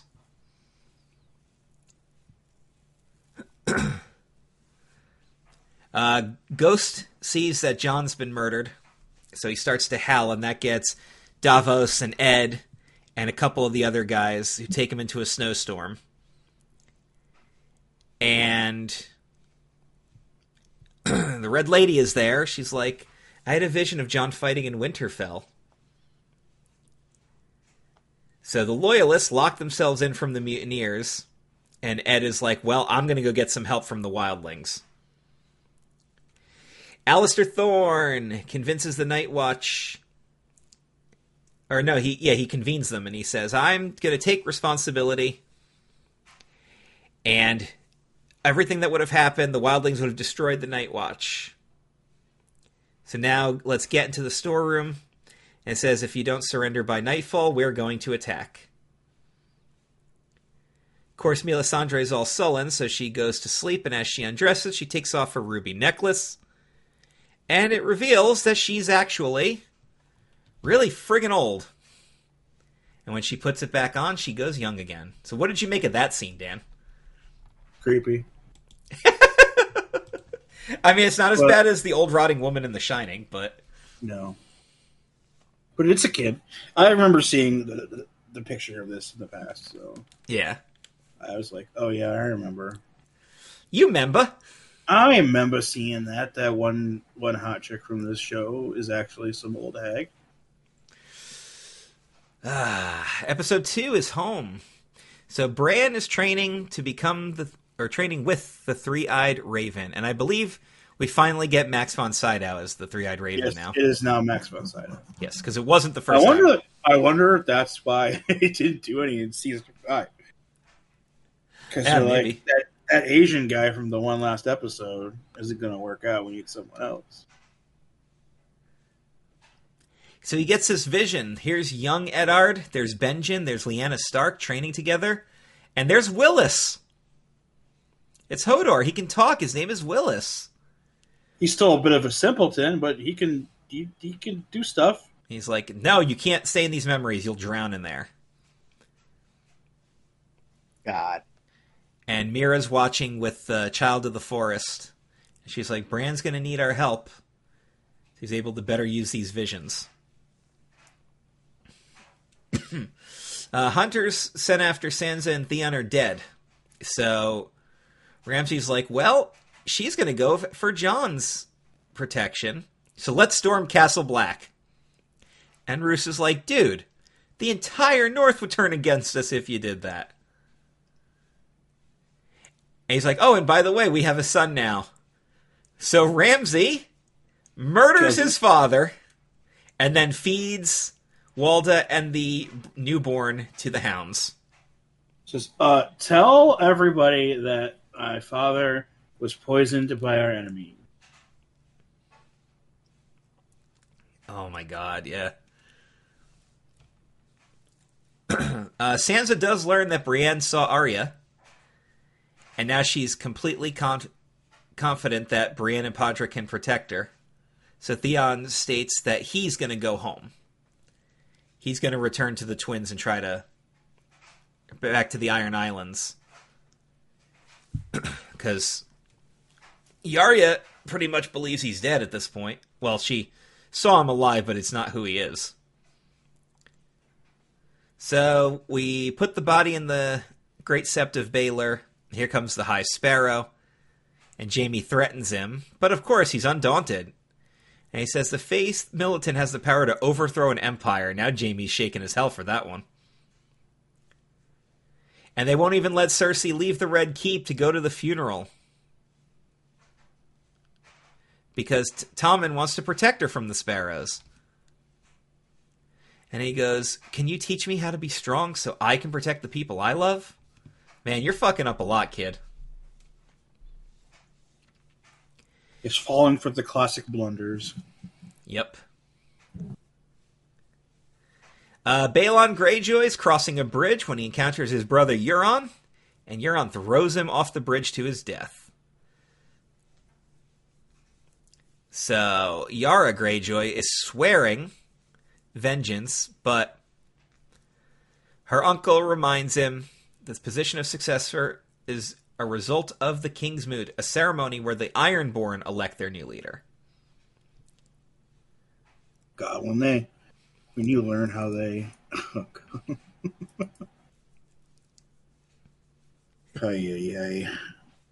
Arya is still being defeated, and that's when Jaqen arrives and tempts her with food betting in the return of her vision. But even though she refuses, he still says follow her, because you no longer have to live on the streets. The Masters have retaken Astapor and Yunkai. So Tyrion learns this. He goes, they're going to need the dragons to defend Meereen. So he goes to free them. Don't eat the help! I'm a friend of your mother's. Yep. But they do actually allow him to unshackle them, and he goes up to the top and he tells Varys that if I ever come up with a stupid idea like that again. yeah. There's some good comedy that goes on here. Him and Varys are like the team, man. I fucking love Varys. Davos and the Loyalists are gathering around Jon's body, and they're ready for the attack, but here comes that big-ass giant with Tormund by his side. Ed's there, he's got an army of wildlings, and the mutineers are surrendered and are locked away. Melisandre is going to attempt to resurrect Jon, and basically, you think that it's going to be a failure, but he's like, well, no, you resurrected Beric Dondarrion 6 friggin' times. But this is my favorite part, because everybody one by one leaves thinking she failed, and the only one who doesn't leave is Ghost, who knows that she succeeded. And the last scene is Jon waking up. The classic jump scare of a thought dead person taking a breath. Yep, it's the last scene, too. So, Oathbreaker. So more Bran going on here. He's looking at all these other stuff. He's watching... At least the Bran stuff this season is like we're filling in backstory. Yeah. That is kind of informative, you know? That was desperately needed. Right, because there's a very big reveal in like the 9th episode. And you're just like, well, what the fuck? Yup. Because they're showing the climax of Robert's Rebellion. And he's like, well, Rhaegar Targaryen and the Mad King have been killed. So why was Sir Arthur not present at the Battle of Triad? And he's like, well, because I was ordered to stay in the tower. Well, where's Lyanna? And here goes the battle. Sir Arthur actually defeats most of the guys by himself, but he ends up getting killed. And then Eddard delivers the fatal blow. So you're getting a lot more Ned Stark now, with a lot of young Ned Stark happening, which is pretty cool. The Three-Eyed Raven explains that the rest of the vision is intended for another time, but Bran's like, no. And he's calling out to Ned. And he turns around and looks at him. Yeah, this is when you realize that he can actually fuck with stuff in the past. And he does. Oh, he does. We'll get to that. And he does fuck with it, and he fucks up with it. Yep. It was... I remember... Let's say... we're not there yet. We're not there yet. Let's save it. Because I got thoughts too. Oh god, I got thoughts. So when they get to Old Town, Sam's like, well, Gilly... He tells Gilly, he's like, women are not welcome in the Citadel. So I'm going to leave you at my family at Hornhill while I train to be a maester. But you and little Sam are all that really matter to me. Back at Winterfall, we get Small John Umber meets with Ramsay and Harold Karstark, because the Karstarks are involved. He's like, I really hated Roose Bolton, but I want an ally with the Boltons to destroy these wildlings that Jon's setting out there. So I got a gift for you. Check it out. I captured Rickon Stark and Osha. And he's like, okay, that's... He's like, so I know you killed your father. He was poisoned by our enemies? Yeah, sure, whatever. Yeah. And he's like, well, how can you prove that this is a Stark? And he presents the direwolf head. The head of the wolf. Oh, man. Shaggy dog. Cersei and Jaime interrupt the small council meeting led by Kevin. Kevin! Freaking Kevin. I love this because they do the big flex and he's like, well, we're here, so you're just going to have the meeting in front of us, and then they all just leave anyway. And then just like, yeah, I love that. You thought you had the power move. And then Tommen's like, I demand that my mother see my sister's grave. And the High Sparrow's like, yeah, once she's atoned for her sins and face trial. And he's like, wait, I thought the whole naked walking around thing was it. And he's like, oh, no. No, not it. That was only step one of a multi-step process.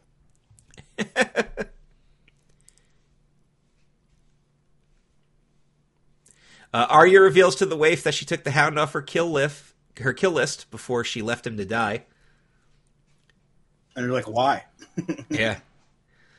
She goes, like, so what's your name? A girl with no name. And he offers the poisonous water. But she doesn't die. She gets her sight restored. Situational water. That's basically what it is. It's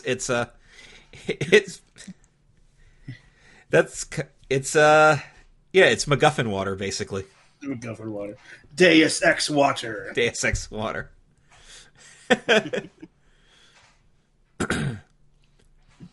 Danny is escorted to meet with Dash Kalin, the Elder. I sympathize with what's happened here, but, we got other stuff to worry about here. So, what do you want to do with her? We'll let her stay here. It's fine. I had the whole thing. It's like, we're gonna fuck you, and then we're gonna let the horses fuck you, and then you're gonna die. And she's like, "How dare you? I was married to Khal Drogo." Oh shit!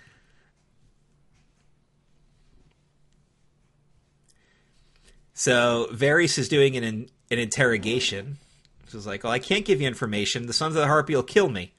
Well, how about this? I'll give you safe passage to Pentos in exchange for information. And that's when he explains to everybody that the slave masters have been financing the Sons of the Harpy. So, military action will leave Meereen defenseless. So, we're going to have to just hunt these guys down. So, send the little birds and give them a message.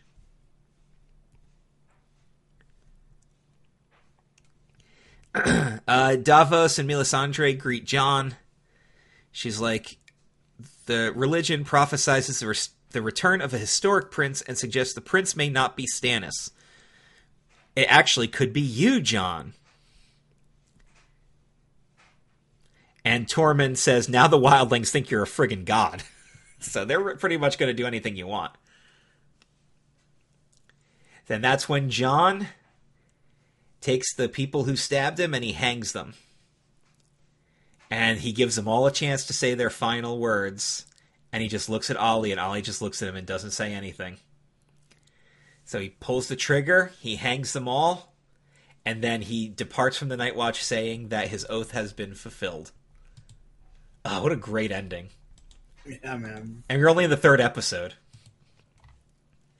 So we go on to Book of the Stranger here, the 4th episode. So Jon says he's going to head south, and he's disillusioned by the betrayal of his fellow Night's Watchmen and all this endless fighting. This is when Sansa arrives at Castle Black with Brienne and Podrick, and finally she's reunited with her brother. So they tell all these other stories. She goes, you know what you should do? You should retake Winterfell. He's like, no. She gets mad, and she's like, well then fine, I'll do it. Look, either take back Winterfell with me, or I'll just do it myself, so. And guess what? She ends up doing it herself, really, actually.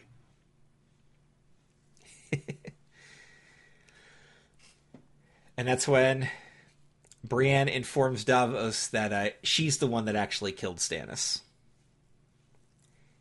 And a letter arrives from Ramsay saying that he's got Rickon and demands Sansa's return. He says, otherwise, the Boltons are going to exterminate the wildlings, they're going to kill Rickon, and we're going to gang rape Sansa while forcing Jon to watch before they kill him too. So finally Jon's like, all right, I'll help you retake Winterfell.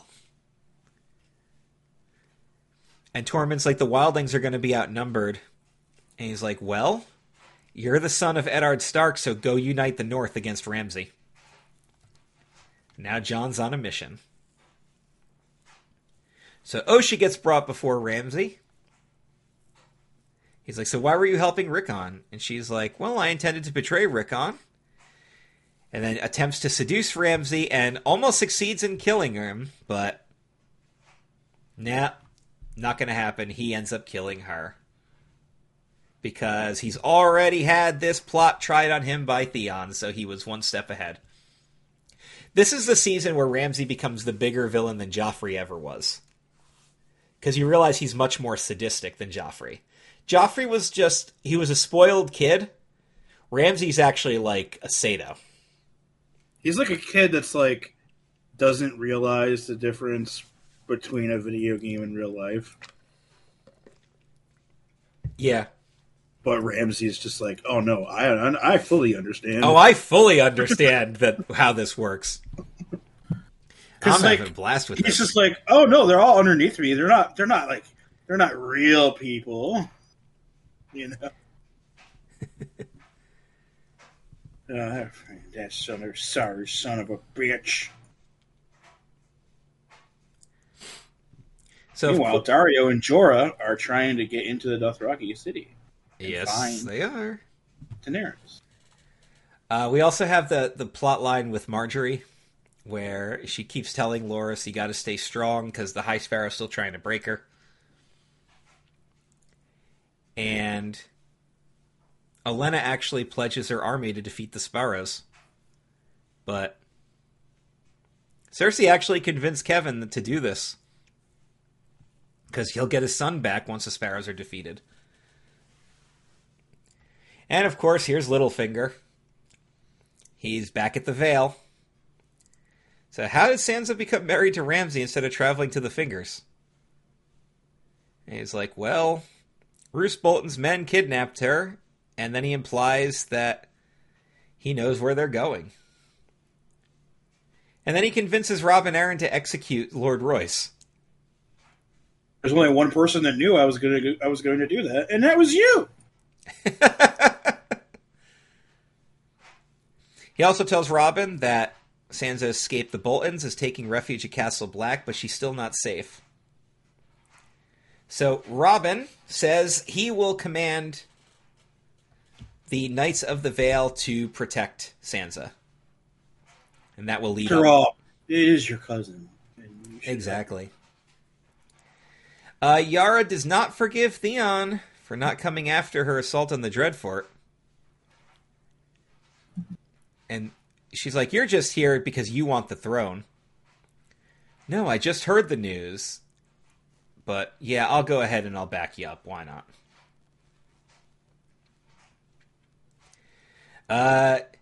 Tyrion tries to arrange a diplomatic meeting, even though he is told not to do this. He says, I'm going to give you 7 years to transition away from slavery while compensating the Masters for any losses. In return, the Masters will cease their support of the Sons of the Harpy. But he gets confronted. They oppose all this negotiation. And they're just like, just so you know, they're going to use you. So you've been warned. Theme of the show. They're going to use you, and you have been warned. that could have been the title of this fucking show. Like Dan was saying, Jorah and Daario are there. They're hiding their weapons because they're not allowed in the city. Oh, but Daario's really attached to this one dagger of his. And she's like, well, I can't get out because there's 10,000 Dothraki present in the city. But I have a different plan. So she sends them before the gathered calls to hear their fate. She regales her tale. And then she kills them all. Because they're going to gang knocks rape her. over all the little fires. Yep. Over the place. And they barred the doors. And everyone sees the giant building in the middle of everybody. It's on fire. And you hear people screaming and dying. And everyone's watching. And then she walks out. Oh, it's such a badass scene. All right, episode 5, The Door. This is when we're going to have a discussion at the end of this one. This must be discussed. So let's get the other stuff out of the way real quick. So, there's an actress named Lady Crane that's playing Cersei in this encountering play of the Five Kings, and Arya gets pissed because the guy's portraying Ned Stark is portraying him as some bumbling oaf. Jorah does reveal to Daenerys that he has grayscale, and he admits that he loves her, and she goes, well, here's what you're going to do. You're going to go find a cure. That's an order. And then you'll come back to me. Yeah. And then you'll come back to me. So that's where Jorah's leaving now. So there is tentative peace right now in Meereen. We're like, well, how are we going to do this? Well, bring in the Red Priestess. Daenerys is the chosen one to the Lord of Light. And she knows what originally happened to Varys and why. Oh yeah, she like reveals shit about the warlock and the. Oh my god! Yara claims the throne to the Iron Islands, but Euron shows up. He goes, "Nope, they're mine. Nope, you killed our father." And he goes, "You're damn right, I did." Damn right, I did. I'm gonna conquer Westeros. I'm gonna marry Daenerys, and I'm gonna give her the Iron Fleet. And he gets chosen as king. Yeah, but the people aren't behind him, but the power is behind him. Yes. So, when Theon and Yara realize he's going to have him killed anyway, they just take off with the best ships that they got. But and the people. And he's just like, oh, well, we're going to build another one. Yeah, that's the... Okay, so getting for that what is dead may no longer die, now we know why. Because they fucking drown you when you become king. And whether or not you spit it up and come back to life is whether or not you become king. Which is so... Jesus Christ. I mean, it's wild. Yeah, it is. Oh, I get it, because you actually drowned to death. Okay, cool. Wow. Okay. So Sansa confronts Littlefinger about the whole marrying Ramsay thing. And he's like, well, I didn't know Ramsay was going to be like that. Please forgive me, Sansa. Littlefinger begging for forgiveness is also a theme. Well, how about this? The Vale's going to help you. Take back Winterfell. She goes, no, I don't want the Vale's help. Well, what about the Blackfish? He's got Riverrun. He's got the Tully army. And she's like, all right. So he leaves, and as soon as he leaves, she's like, hey, Brienne, go get me the Blackfish. And they're having that discussion, Jon, Sansa, and Davos, about attacking Winterfell. And they're like, well, let's go to the other castles in the north, and let's recruit some people. And now, oh God, we're finally going to talk about this. The scene in Game of Thrones that fucked me up the hardest. Here we go. Oh, okay. Oh, okay. So first... All right, I'm ready. All right, so first things first, we see the Children of the Forest creating the Night King. So that's the first thing that we see. He was impaled by one of the first men with a dragon glass dagger. And she's like, well, we were at war with the first men. We had no choice. This is why this happened. They were tearing down our forests. And blah, blah, blah, blah. Then he goes and he watches a vision without the three-eyed raven. Yeah, just in the middle of the night, he just goes off by himself, like fucking, what's-his-face, grabbing the Palantir in the middle of the night. Fuck everything up, why don't you? Yep, because he sees this huge army, and they touch him, and he goes, well, now the Night King is able to find you. So he immediately starts transferring his knowledge, because here comes an army of whites. Because, oh wait, they're already here. You dumb They've bastard. been there the whole time. And so now, while Bran is in this other state, Three-Eyed Raven is pleading with him to listen to Mira because she's screaming at him. We need your help. You need to take over Hodor so he can become a badass. And that's exactly what he does. He splits his vision so he can take off, and everybody starts escaping, and holy crap. Dude, Summer falls trying to defend him. All the children end up falling because they get pretty much blown up. The one gets, like, attacked in the Thing of Whites and basically sets off the grenade. Yeah. And then the only thing left to do is he gets out the other mind of the... Oh, the Three-Eyed Raven dies because they kill him while he's in that vision, and Bran watches it happen. And now he realizes that he's forged a connection with the past and the present. And while this is happening, Hodor is holding the door, and Mira is screaming, "Hold the door."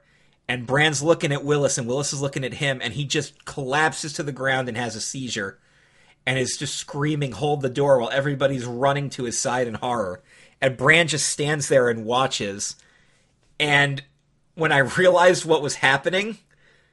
is Bran is making him retarded. And that... took his opportunity of a normal life away before he even had a chance. Yeah, when his father was still a teenager. Like, holy shit. And he's the second youngest born to him, too. Oh my god. We have to... And now all he could say is Hodor, which is a bastardization of Hold the Door. And we learn his origin story while we watch him die. This scene fucked me And watch up. him become retarded on the other side. Like, what the... Dude, this scene fucked my head up. Literally, I remember turning off the TV and sitting there in silence for like a good 5 minutes. And I'm just like, I need to wipe the tears away from my face. Like, what the fuck? I know, Bran, dude. you son of a bitch! That was the single most... Yeah, that was the roughest death in Game of Thrones. Up until that moment, the only other like sad thing that like has really made me feel anything was the dog from Futurama. Not even from the show. Yeah. It's not even from this show. No. There was really nothing in this show that made me feel super, super sad. Up until then. Dude. Hodor. God damn, dude. I've never like fully recovered from that. Have you seen the memes? I'm tearing up now. Yeah, fuck, dude. Like when I think about like scenes that still bring my ass to tears. I mean, Jurassic Park is always gonna do it.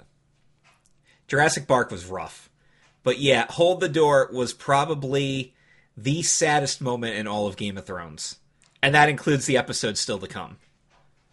Like, Jesus Christ. That is a gut punch that they hit you with.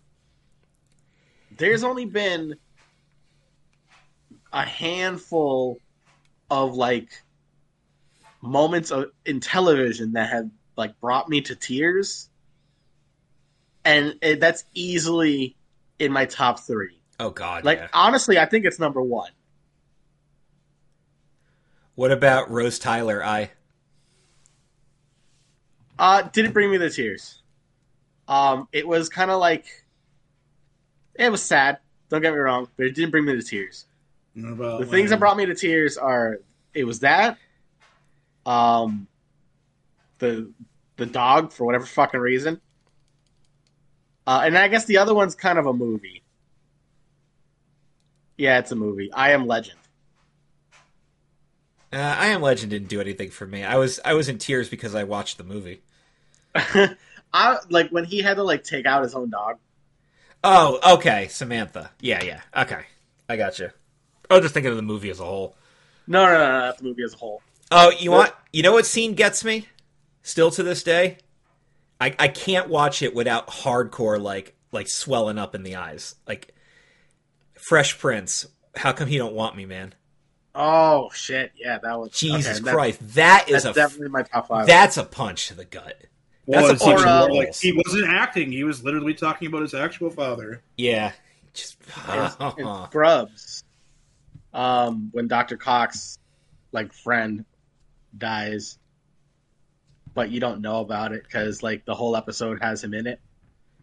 And it's just him kind of going through. Ooh. Yeah, that was a rough one, too. Scrubs is another one where you think you're going to laugh, and then one day you're just like, fuck you, Scrubs. Simpsons got me once. Oh, really? Which one? When Homer's mother leaves, and he has to say goodbye to her. And the whole credit scene is him just sitting on the hood of his car looking at the stars. That one got me. Simpsons got me the once.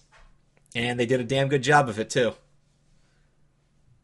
You don't get too many good emotional moments on The Simpsons. That one always worked. That one did it, though. Because his mom's on the run from the law because she sabotaged a germ chemical plant that Mr. Burns was in charge of. And he's still out to get her. And when he realizes she's still alive and she's still out there, they come and they seize the house. Like, they have a reunion. He hasn't seen his mother in how many years? He always thought she was dead. He thought she died when he was a kid, and she comes back because she thinks that he died. Because he fakes his own death to get out of work for the day. Because, Homer Simpson. And I haven't tried that. yeah. All right. So we're running late on this episode now. And I know we still have half a season to go, but I'd rather just save it because I can't come back from Hold the Door. Yeah. We still got 5 more episodes, but Hold the Door was Jesus Christ. Like, you imagine if they just if they ended the season there. I don't know if I would have came back to watch the fucking show. I'm like, no, you do not fucking leave it there. Oh my god. Yeah, good God. But what an amazing, backstory Phil episode. Holy fuck. It was a ride. So I guess that's a good way to end the episode, is to just kind of just discuss other scenes that made you cry. Like, I'm thinking about like big franchises and stuff that I've seen a bunch of times. I'm trying to think of stuff that would still actually get me to this day. Nothing in Harry Potter ever did it. The end of Return of the King chokes me up when Frodo says goodbye, because you didn't know it was going to happen. Yeah, it's all about, we're sending Bilbo. And they all kind of turn to her like, what's he talking about, Frodo? And he says his goodbyes and leaves the book for Sam to complete. Here's another one that gets me. Armageddon. When Bruce Willis says goodbye to his daughter. Ooh, yeah. That's a rough scene. I don't want to close my eyes. That one's rough. I mean, I'm thinking about, okay, so I think I've mentioned this on a past episode. Mufasa's death never did a thing for me. It was just one of those things where even as a kid, I kind of rolled my eyes. I'm like, of course they're killing the dad. Because it's Disney. But you know what still gets me? Fucking Wreck-It Ralph going to sacrifice himself to save Vanellope's life. Where he's plummeting to where he knows he's going to die, and he's clutching the medal in his hand and reciting the bad guy speech to himself. I'm like, why are video game characters making me cry? This is not how this is supposed to work. As a whole, has a way of just making you tear up in general. I don't even want to get started with, Toy Story 3, the dumpster scene. It wasn't the dumpster scene, because I knew that they weren't going to kill the characters off. But it was Andy saying goodbye to his toys. Because it's like the official closing chapter. Toy Story 4's existence made me cry. I don't know. It was... they could have ended it with 3, and that would have been fine. Toy Story 4, I kind of don't... It doesn't exist, in my opinion.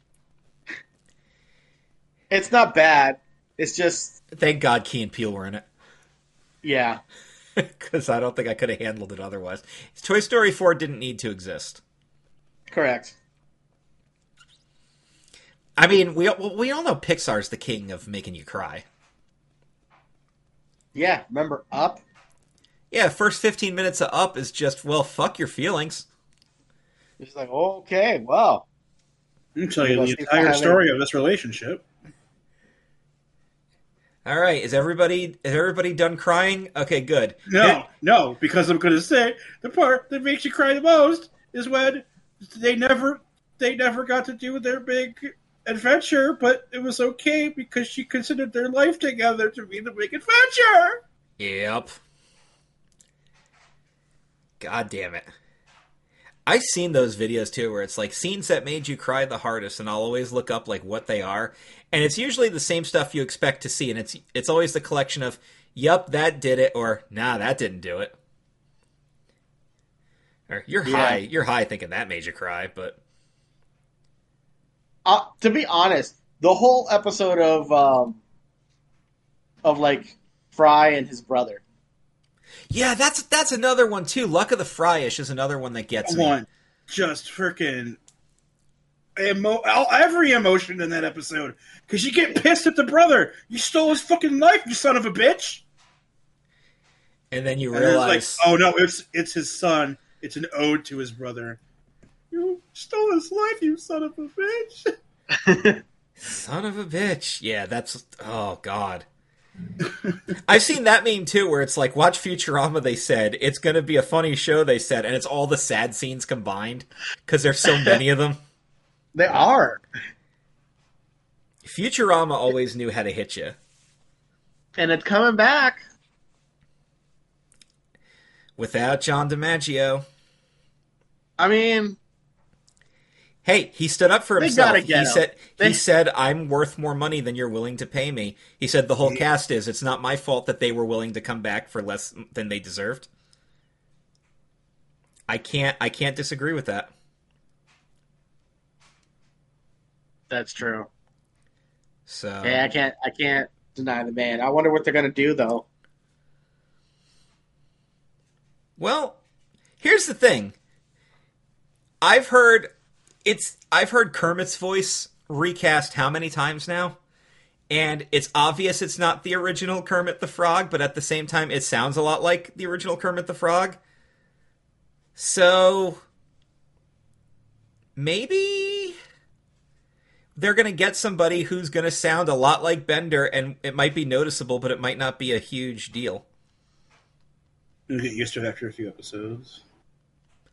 I'm willing to give it a shot. I'm not happy about it, but I'm willing to give it a shot. All right, so if you guys were hoping for like a good generalized talk, oh, and holy crap, I'm scrolling through Facebook and I just found the scene with there's Will and Uncle Phil. I'm like, nope, not watching that. Every goddamn time. I can't watch that scene every time. Oh, it's so rough, man. Because it's raw emotion. And they just let him vent it. They basically just let him vent it out and just... That's what makes the scene so perfect, though. He's venting it out, and Uncle Phil just lets him get it out. Because that's what he needed. One of the first time with this sitcom that's somewhat about his actual life was completely real. Yeah. Didn't every sitcom did something sad at some point, though? They all did. I mean... Even All in the Family, when Edith gets attacked, like there have been rough scenes all over the place. But Hold the Door holds up as far as being a rough scene. I think I'm just going to title this episode "Hold the Door." When that was, I was like, going through, and then like next episode was The Door, and I was like, okay, I haven't seen it, but I know enough about it. Oh, you knew going in? Because we didn't. No, well, I didn't know what was going to happen. Well, because you guys were watching as it aired, right? Or like the next day. Right? Yeah. Oh, I didn't know shit about Game... The only thing Okay, so there were two things I knew about Game of Thrones before I started watching. And of course, the show hadn't ended yet.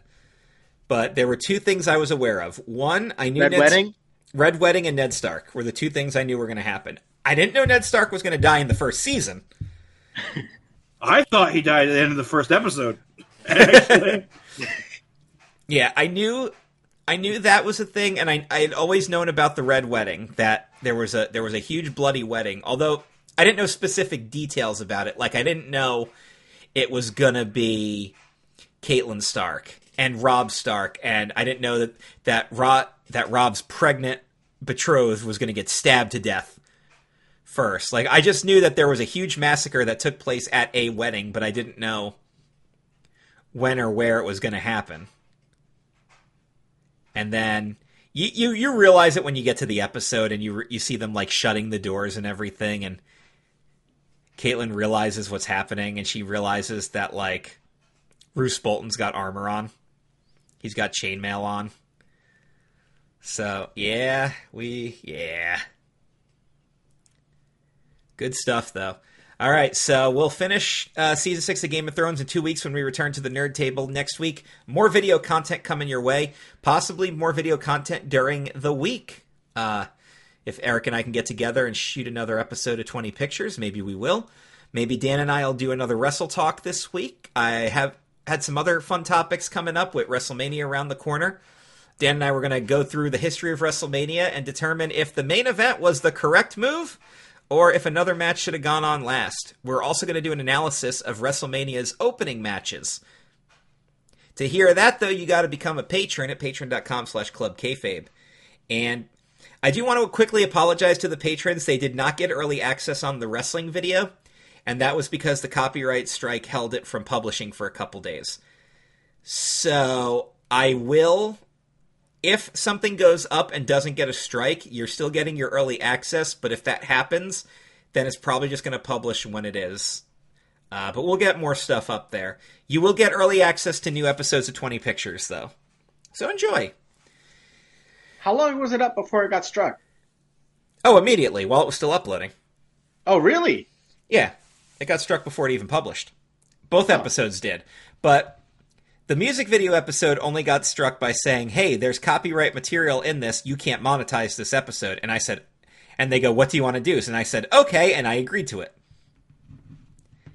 And I clicked the agreement button. But the other one was, you can't publish this because there's copyright material in it, but it was only 2 minutes of actual footage, not the whole thing. It was 12 minutes. No, it was only from the 20 to the 22 mark, I thought. It was like the 20 to the 32 mark. Oh, it was almost the entire match. Yeah, well, it's fine because it got approved and it went up. So I wonder if it's because we maybe next time we should put our faces on top of the video instead of having it in a corner. That's the way most people do it. They don't have it on the video at all. I mean, I've seen people put it on the video really, really tiny. Yeah. Oh, well, I mean, it's whatever. I mean, we got it going, so clearly it's not that big of an issue. Well, I mean, it is, and I'm just trying to think of other ways to maybe do it and not have it not get struck almost immediately, you know. Yeah, that would be nice. That would be a great way of doing it. Actually, I just went to our page and it looks like the video actually got taken down because I don't even see it listed anymore. So they must have, they must have decided that was going to be too much. What if I put a watermark over the video? Like it's the CKCC video watermark over it, enough that you can kind of see what's still happening, but not enough that it'll block it. So you can still sort of follow along. I could try doing that. Or maybe we could do something a little bit more interactive. Maybe if we pause the match and be like, this is what they did, and explain, and then talk a little bit, and then play, and then pause, and play, and pause. Yeah, I think there are definitely ways around stuff. I just think that's one of those things where I just have to kind of figure out what the trick is going to be to make it happen. Once I figure that out, then maybe we'll be able to get somewhere with this. I will attempt to re-upload it with a with a watermark on it and see if that makes a difference. If it does, great. And if not, then we'll find a different way to host those videos. But Yeah. all right, but that pretty much wraps up this week's edition of the Nerd Table. We'll see you guys again in 2 weeks, and we'll see you next week from new video content. Take care, everybody. Bye-bye. See ya. This has been another episode of the Nerd Table on CKCC Radio. Check out all the shows at ckccradio.com and make sure to subscribe so you never miss an episode.